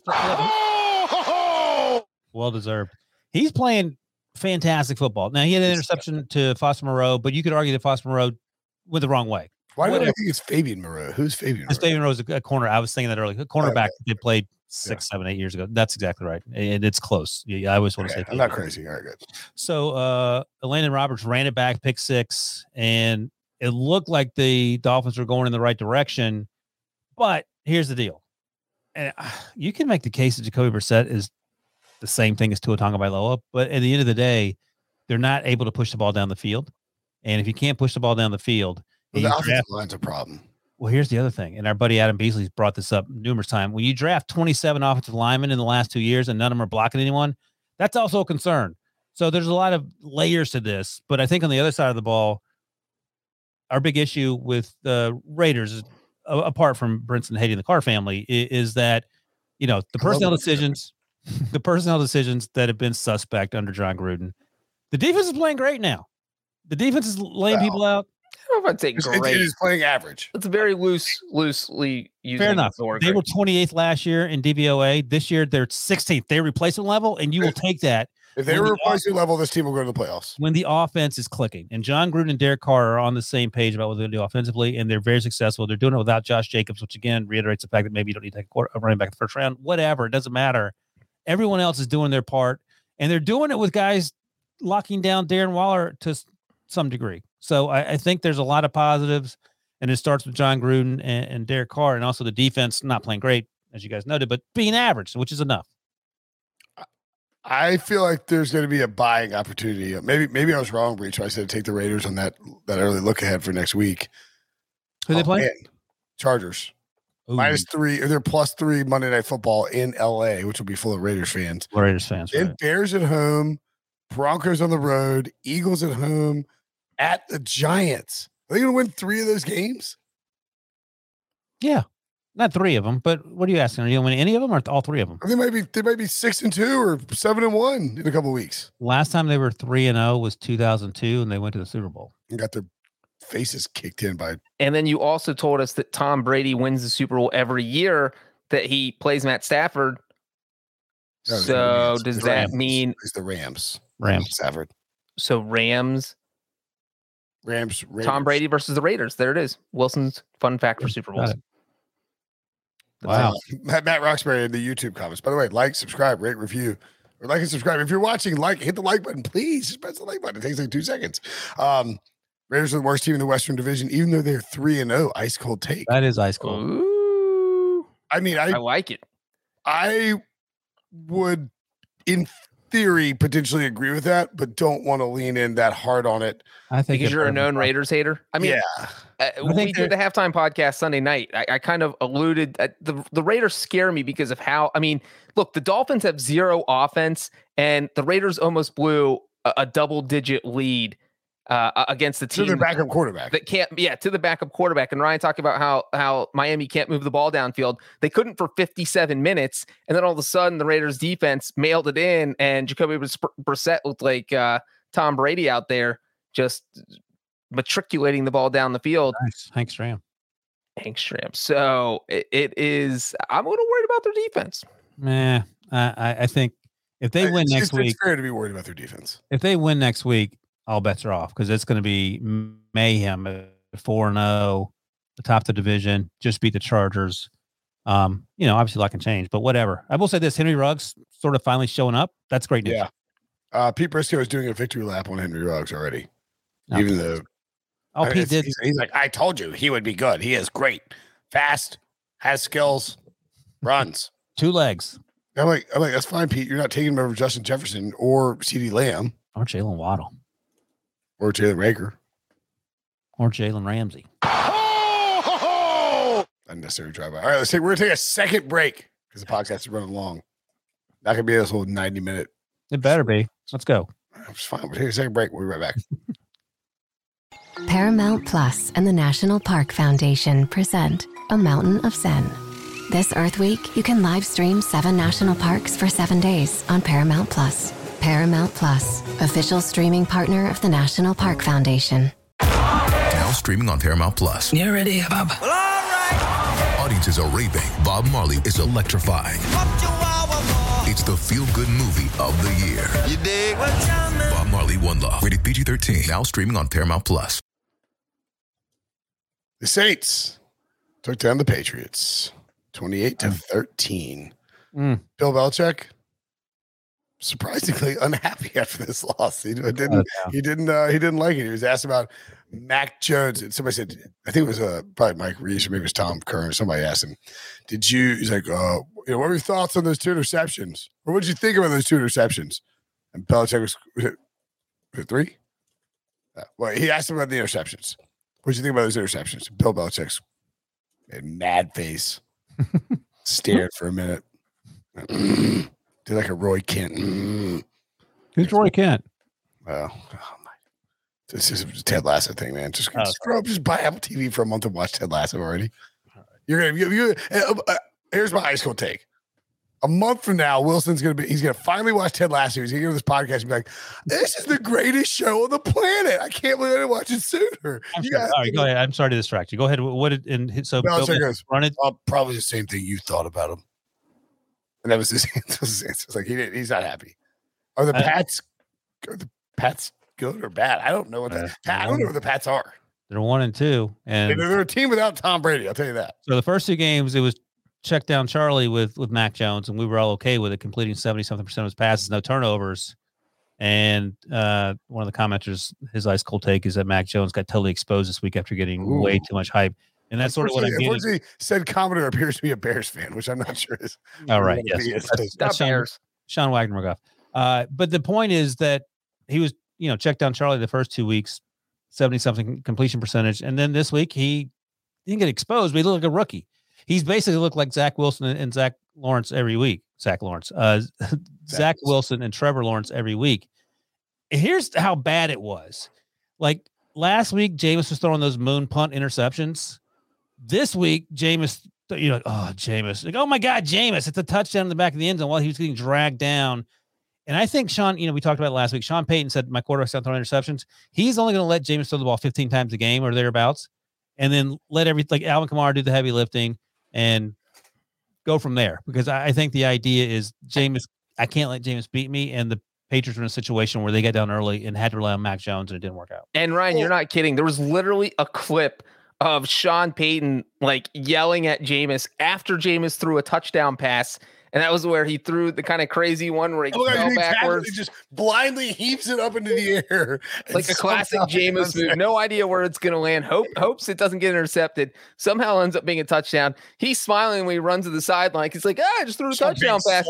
And Sean Payton is over there with smoke coming out of the top of his head. Like he is going to cut Jameis on the spot. I mean, it's absolutely. He looks like he's about to get sacked. And I swear he is. It's almost like watching it live, I tried to get a good screenshot of it, but watching it live, it looks like he's bent back to the point that his head is touching the ground. If you close your eyes and think about it, all up in the air. Yeah, if you close your eyes and think about any Jameis interception that you visualize, that's what it looked like, except somehow New Orleans Saints came down with it. Yeah, exactly. The Patriots so Mac Jones was the Patriots' leading rusher. If that is happening, they are losing. James White left on a cart, I believe. Yeah, James White was carted off. That's a big problem for them because he was averaging somewhere between 4 and 5 catches a game. From mostly from obviously from Mac Jones, but it was a very clear check down spot. Damian Harris 6 carries, 14 yards. Mac Jones threw the ball 51 times. That's also a concern. Patriots are not winning any game in which Mac Jones throws 50 times. Well, next week they might need to throw 50. What do you think his highest? Yeah, look at this. What do you think his highest number of pass attempts was in college? I'm looking it up right now, but it can't be more than 34. I was thinking 35. 35 is where I was at too. Nick Saban would never let him get near 40. See his most number of attempts, 45. Against Ohio State in a playoff game. Yeah, and he had 43 against Florida in an SEC championship. And those were the only 2 times he ever threw more than 40 passes. 74% in the first 2 games. As I mentioned, he was checking the ball down a lot. On Sunday, 59% completion percentage, 3 interceptions. Here's the thing. That's still better than Zach Wilson struggling his way through 4 interceptions in the first half last week against the Patriots. It's not great. Don't get me wrong. And Mac Jones hasn't been setting the world on fire. But if we're grading these quarterbacks in terms of production, he's still number 1. I mean, we're chuckling about Justin Fields going 6 for 20 and getting sacked 3 more times than he had completions and what was it, -1 or +1 total passing yards? I will say but this that was an ugly performance. I mean, you're talking about losing by 2 touchdowns, and Mac Jones literally just handed the Saints 2 touchdowns. He had a pick 6 in the second half. In the first half, he threw an interception that set the Saints up at the 9-yard line. I mean, that's 2 touchdowns right there. And I think that's what just makes Belichick bad. He hates these dumb mistakes. He prides himself on having disciplined teams that don't make dumb mistakes. The same way Sean Payton doesn't want Jameis Winston bombing balls over the air. Exactly. And so you have a quarterback giving up 2 touchdowns, and the Patriots also had a punt blocked in this game. So I'm sure he's a rookie quarterback. These games are going to happen. Tom Brady, second year, week 7, after he taken over Bledsoe at Denver, The Patriots lose 31-20. He goes 25 or 38, 200 yards, 2 touchdowns, 4 picks. This happened. Yeah, that's right. You're a rookie. Let me ask you this. What is their record, the New England Patriots, if Cam Newton was the starter in week 1, they never cut him? I don't think any different. Oh, okay. He's better. I think week 1 they might. I don't know. It's not like Mac Jones. He wasn't doing anything to lose the game for you in those first 2 games. Clearly, in week 3, things went sideways on him. So yeah, maybe you're right. Maybe it's 1.5 wins as opposed to just 1. I don't know. I mean, Belichick's also probably a little steamy because he knows somebody's coming to town. It ain't Santa Claus. Oh, it's Murder Claus. And it's bad Santa with touchdown clause, and he's coming. Yeah, it's bad. It's bad Santa, and he's coming. He's like, well, you know what? We lost to the Rams. Tom Brady did, obviously. But he's like, well, the good news is I only need 68 yards to break Drew Brees' passing record. And then I'm going to do the Happy Gilmore horse ride thing around Gillette Stadium after I beat you. Yeah. All right. So, moving on. By the way, are the Saints good? I don't know. I don't know either. Saints and Pats I don't know what they are. Here's the thing. Well, I mean, we got to go, but no, we're fine. Panthers might be the better team than the Saints. We don't know. I mean, the Panthers beat the Saints 26-7. I'd but now say they're there's better. Injuries to the Panthers. Yeah, McCaffrey. So anyway, maybe a couple more weeks on both the Saints and the Patriots. Titans 25, Colts 16. Oh, thank you. Needed that one. Why did the Colts start Carson Wentz with 2 broken ankles? Because 2 broken ankles, Carson Wentz is better than all their backups. Brett Hundley and Jacob Eason combined. I mean, that's why you do it. You start the guy that gives you the best chance to win. So if a guy with 2 broken ankles is your best chance, you're already going to lose. So it doesn't matter. Like, I feel like this game played out exactly. The Titans, did all 3 of us pick the Titans? The Titans and the Colts hang around. But I feel like Carson Wentz, the Colts offense literally looked like this entire game like they didn't have their starting quarterback the whole week in practice. Or like their starting quarterback had 2 sprained ankles. It was like juiced up on Toradol flowing through his lower veins. Right? Ryan Tannehill rushed for 56 yards, but I think it's a record for him.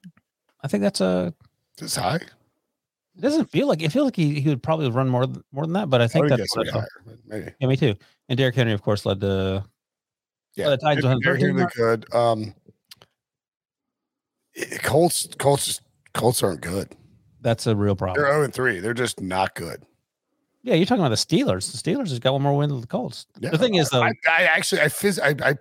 literally bet on the Colts to have the worst record in. Look at Diva. To bet on the Colts have the worst record in football. It's in play.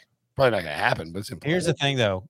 I would imagine among the 3 of us, no one is saying that the Colts are anything but the second best team in that division, even at 0-3 with the Texans having. No way. I'll tell you this. There's no way I'm playing Carson Wentz. Whatever, is it 75%? There's no way I'm giving Carson Wentz 75% of the snaps and giving the Eagles a top 10 pick while blindly chase this dumb playoff bid. If you're 1-7, you're packing it in with Carson Wentz. You bench him. Right. No, I cannot give away. I mean, it is not a tank. It's a business decision. You do not give them a top 10 pick. It's a top 10 pick in the second round. You can't give them a top 10 pick because you're too prideful with Carson Wentz. I don't disagree. The Titans, I think, we should have. You guys should have too, I guess, but should have bet more money on the Titans to win the division. Should bet all of it. Should have bet the house. Everything on the Titans to win the division. It looks so square and so obvious. I was all in on the Titans. They're my preseason pick to win the division. I bet on the Titans to win the division, but I've said bet more. I had very little doubts because I know Breach and Debo were high on Carson Wentz, but the injury thing is obviously concerned. Even though he's not turning the ball over, but he just can't stay healthy. And the other 2 teams, of course, that wasn't even in the conversation. Debo, we don't get to talk with the Eagles till tomorrow night. What to the Colts? What do you want as an Eagles fan from the Colts right now? No, I mean, ideally, no. The situation that you just laid out makes perfect sense for the Colts. I would not blame them whatsoever. I would expect the Eagles to do the same thing if the roles were reversed. So I don't know. You would believe the Eagles would do it. They put what's his name out there week 17 last year. Shout out Nate Sudfeld. Got us Devontae Smith. That's a good point. It was worth it, I guess, in hindsight. Yeah, I mean, Carson Wentz hasn't looked particularly good, hasn't looked particularly bad. He's just been hurt and has really no help. Quentin Nelson being out for losing the best offensive lineman in football. Not a good sign. He's great. He's not great. He's been beat up, but he really has not had help in a long time, I don't think. Yeah, it's weird how people keep saying everywhere Carson Wentz goes, he just doesn't have help. Isn't that weird? Maybe the problem is all his help has Carson Wentz. Sorry, Carson Wentz is the problem to me. Or the Colts are the problem. Don't put him out there with 2 sprained ankles. But like Breach said, you felt like a guy that couldn't walk, gave you the best chance to win, and that tells you all you need. That's crazy to me. All right, next game, Bills 43, Washington 21. Jeez Louise, Josh Allen has came on fire this week. 358 passing yards, completed 74% of his passes, 5 total touchdowns after averaging, or had 3 total, I think, in the first 2 games. Washington's defense is what's going on there? It's not good. It's weird. What's the deal? And that was the whole thing. We spent the whole season saying, hey, Washington might win this division, might win the NFC East, because if their defense is good, expecting it to be good, and it's been horrible. And now they look bad because they could only go as far as their defense could take them. Their defense is literally crashing into a wall. And I don't even know what else to say about this team.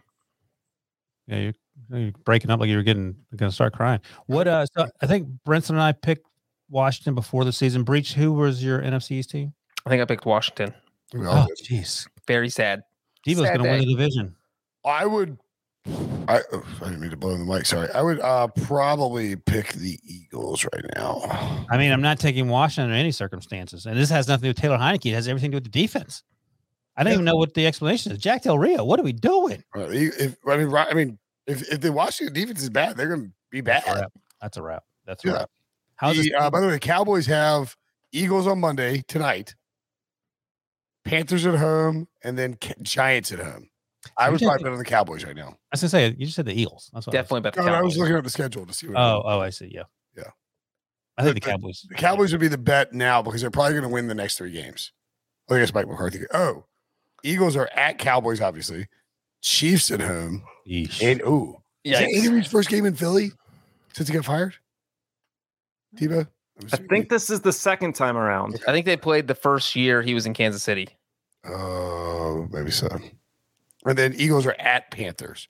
So logically, you would think the Cowboys would have the better record in 3 weeks.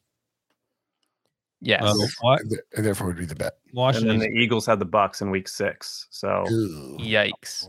So I retract my Eagles claim. I would Yikes. That's NFC East can be expensive for your boy.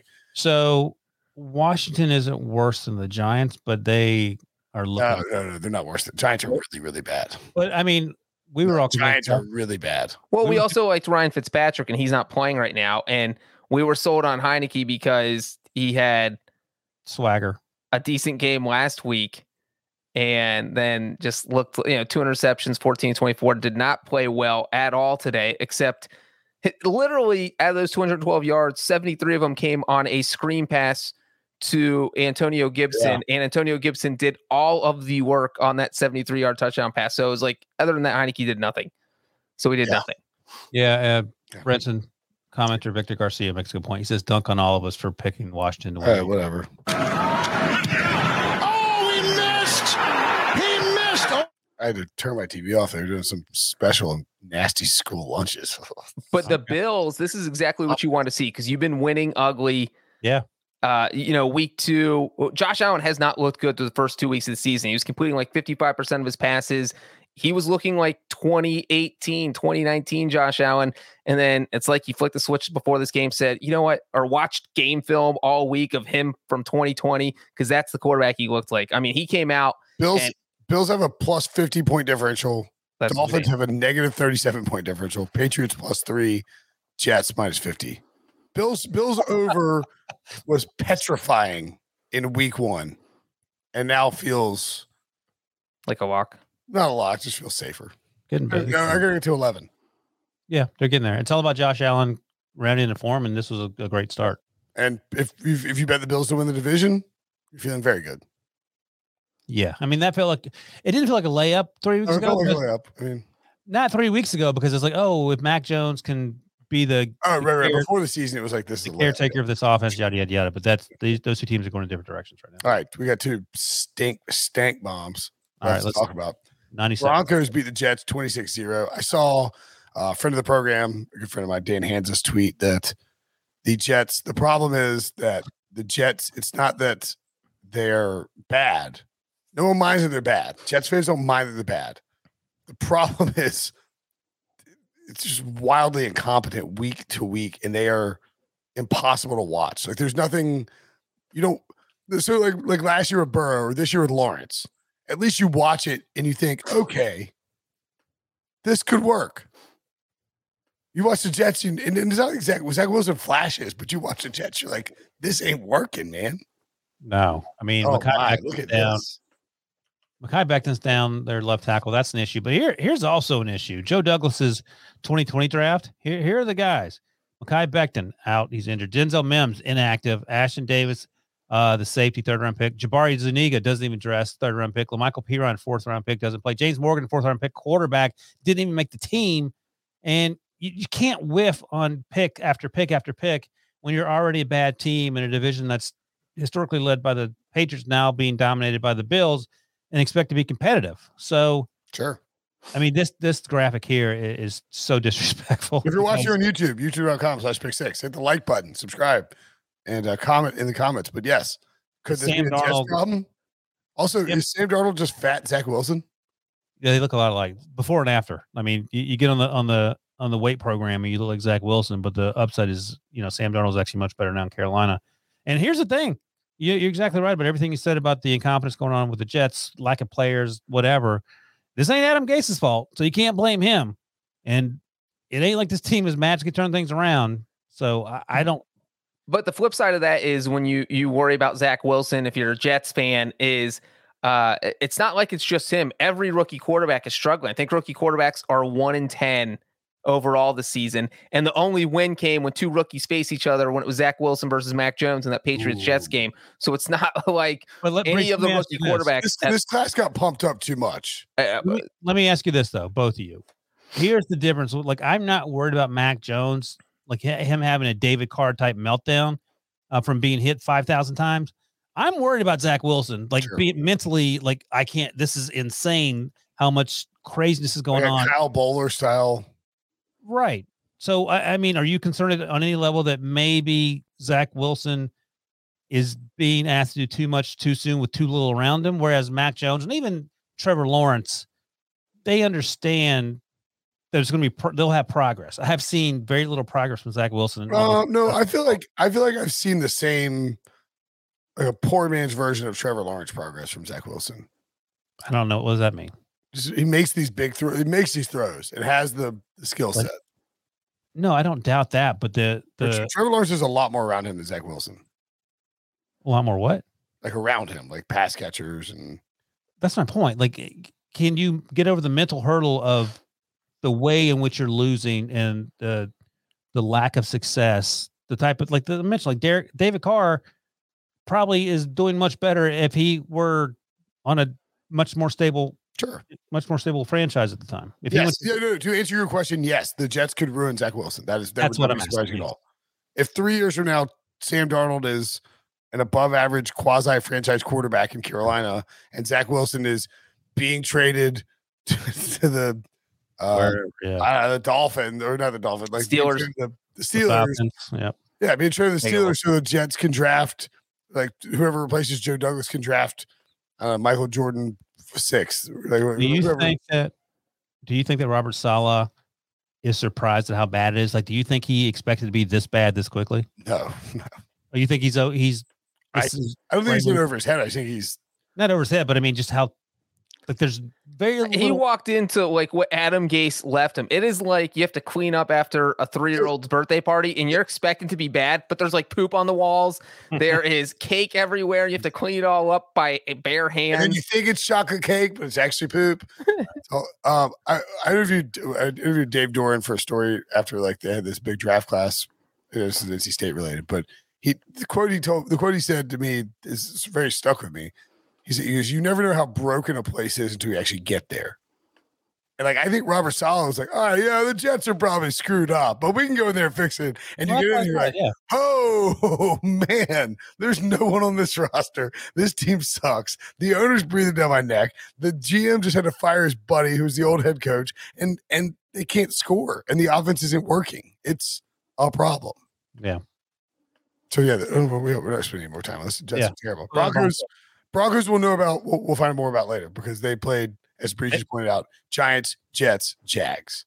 They 3 teams with 0 wins. Why did we not bet the over the Broncos win total too?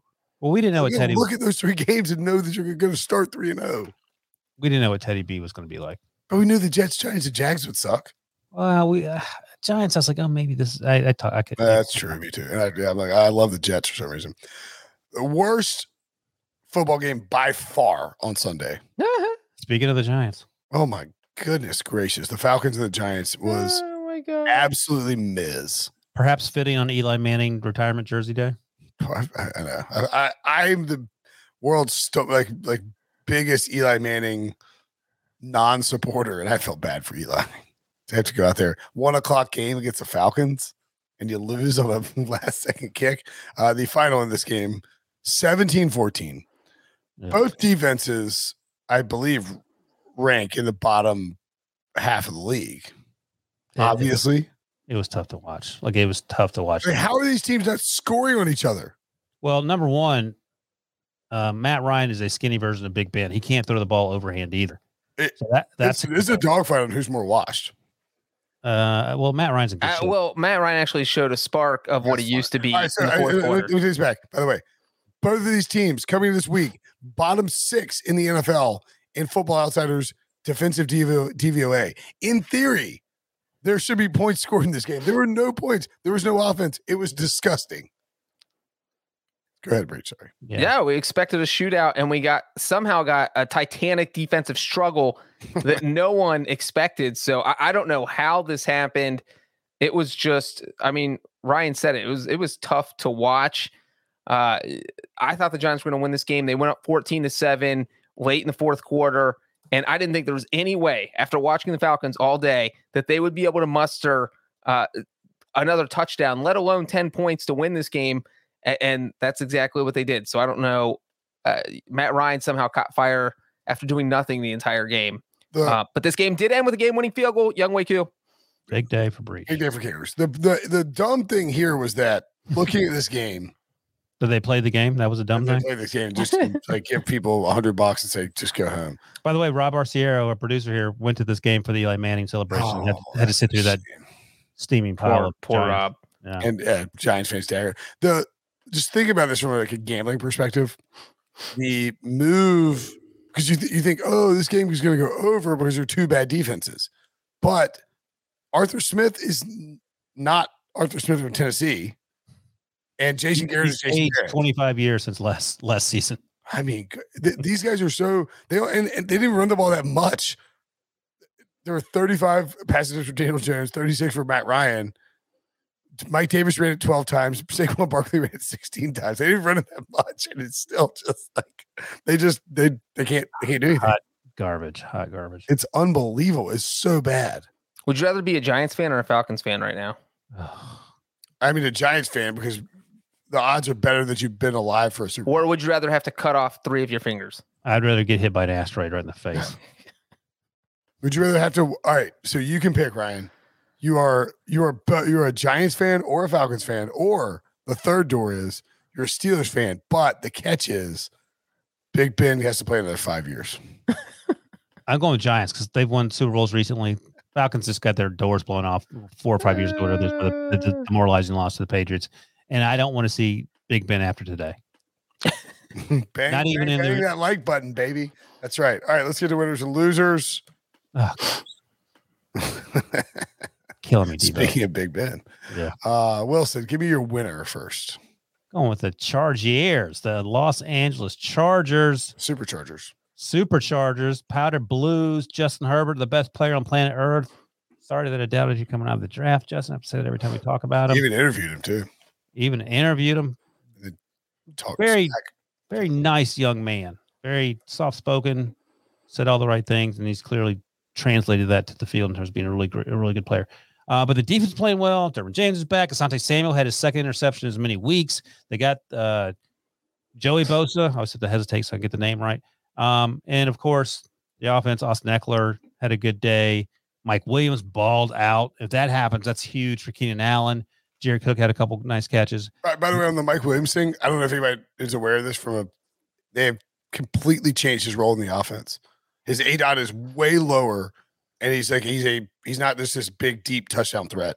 If for any reason someone wants to trade him to you in fantasy and thinks you're selling high, buy. Sorry. Tony Romo actually said this to EK, Eric Casillas on HQ after the game. He said what they're doing is they're lining up three guys on the right and putting Mike Williams on the left by himself. And if he gets man-to-man coverage, Justin Herbert's throwing jump balls to him, and he's going to come down with it. And that's what we've seen. But I think this portends good things for the Chargers going forward in terms of their quest to win a division title. And my bold prediction coming true, Breach, that Justin Herbert's going to win the MVP. Justin Herbert might win the MVP unless my winners for the week wins MVP. And my winner is Justin Tucker and kickers. All kickers are my winner this week. Obviously, we saw Justin Tucker's 66-yard field goal, the longest field goal in NFL history. But let's not forget the Raiders won because their kicker, Daniel Carlson, hit a game-winning field goal in overtime. The Falcons won because their kicker, Younghoe Koo, hit a field goal in the fourth quarter on the final play. The Packers won because Mason Crosby hit a 51-yard field goal at the gun. And you know what? There's even more. Chase McLaughlin hit a 57-yard field goal for the Browns. The Browns have existed since 1946. That was the longest field goal ever kicked in a home game for Cleveland.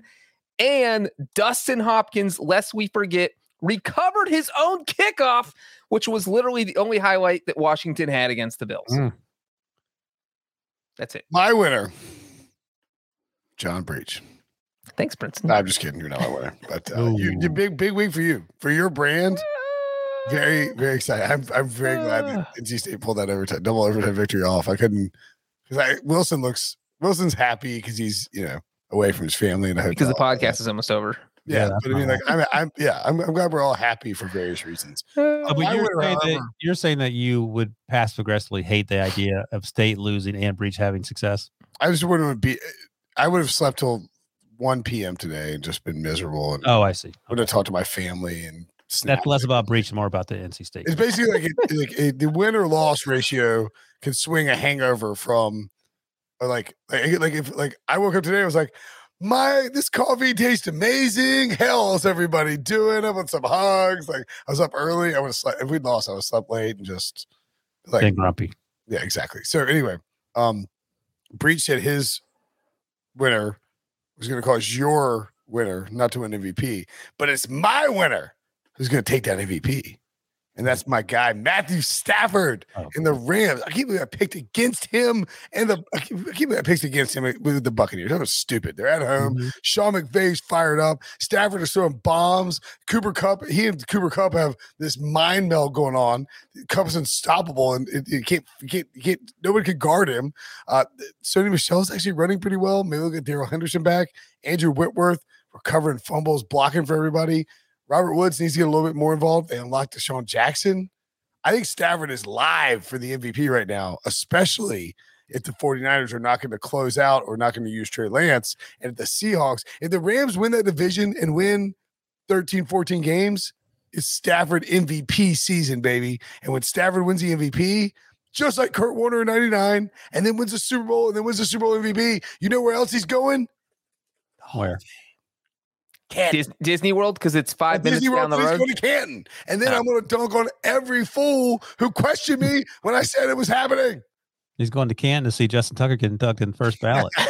Yeah, but he's gonna get in the Hall of Fame or just retires. Who's your loser, Wilson?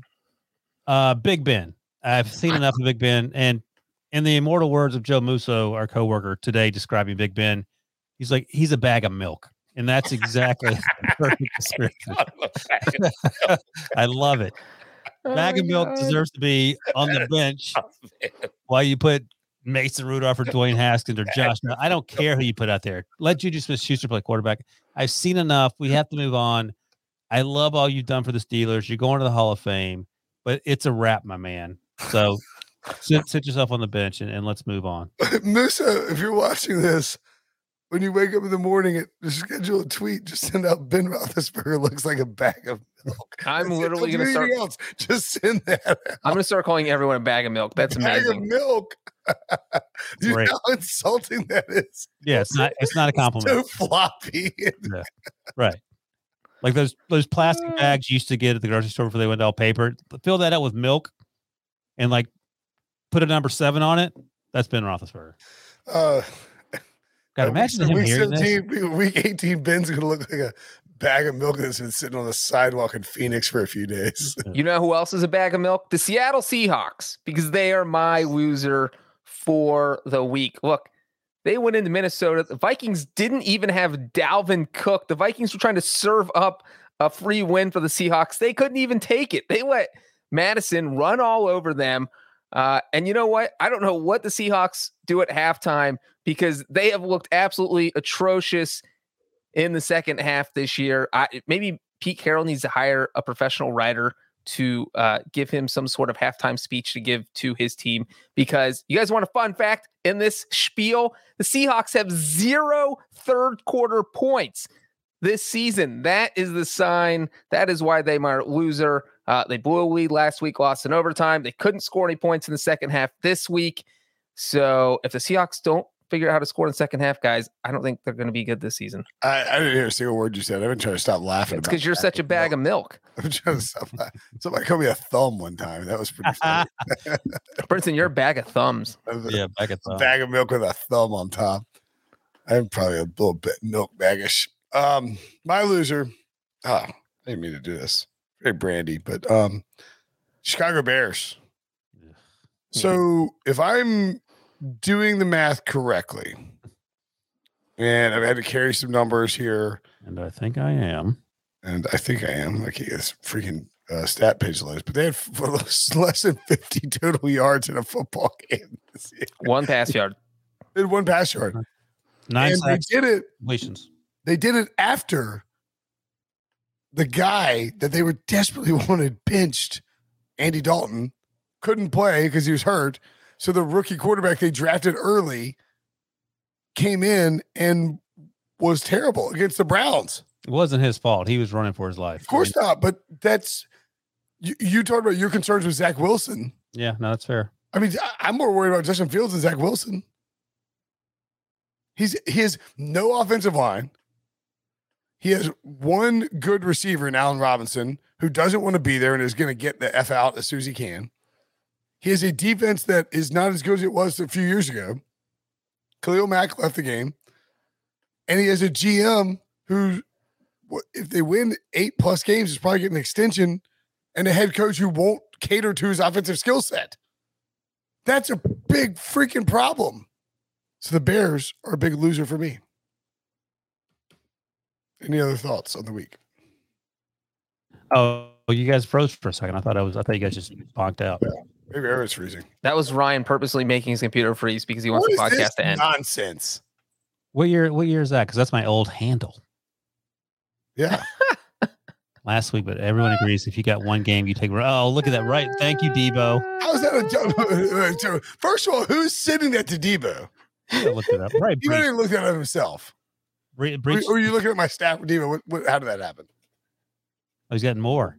Oh, come on! Oh, well done, Matt Stafford is just dehydrated from all the ham. Wrote Will Brinson at one point. I don't even know what that means. Delete all my old tweets. That's how I feel reading 97% of your tweets. Like, what is he talking about? Debo!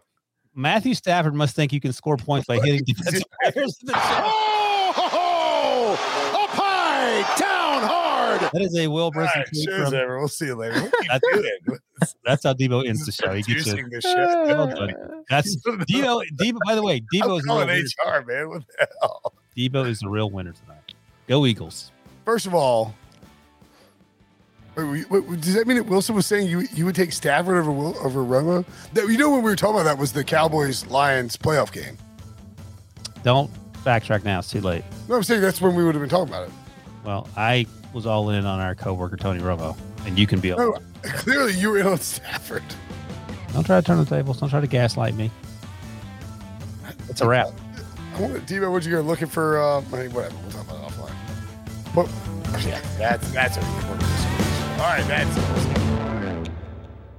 Let's go! It's the most all-star studded challenge ever, and this time it's every competitor for themselves. Best challenge ever! The Challenge All-Stars. New season now streaming on Paramount Plus. Go to ParamountPlus.com to try it free. Terms apply.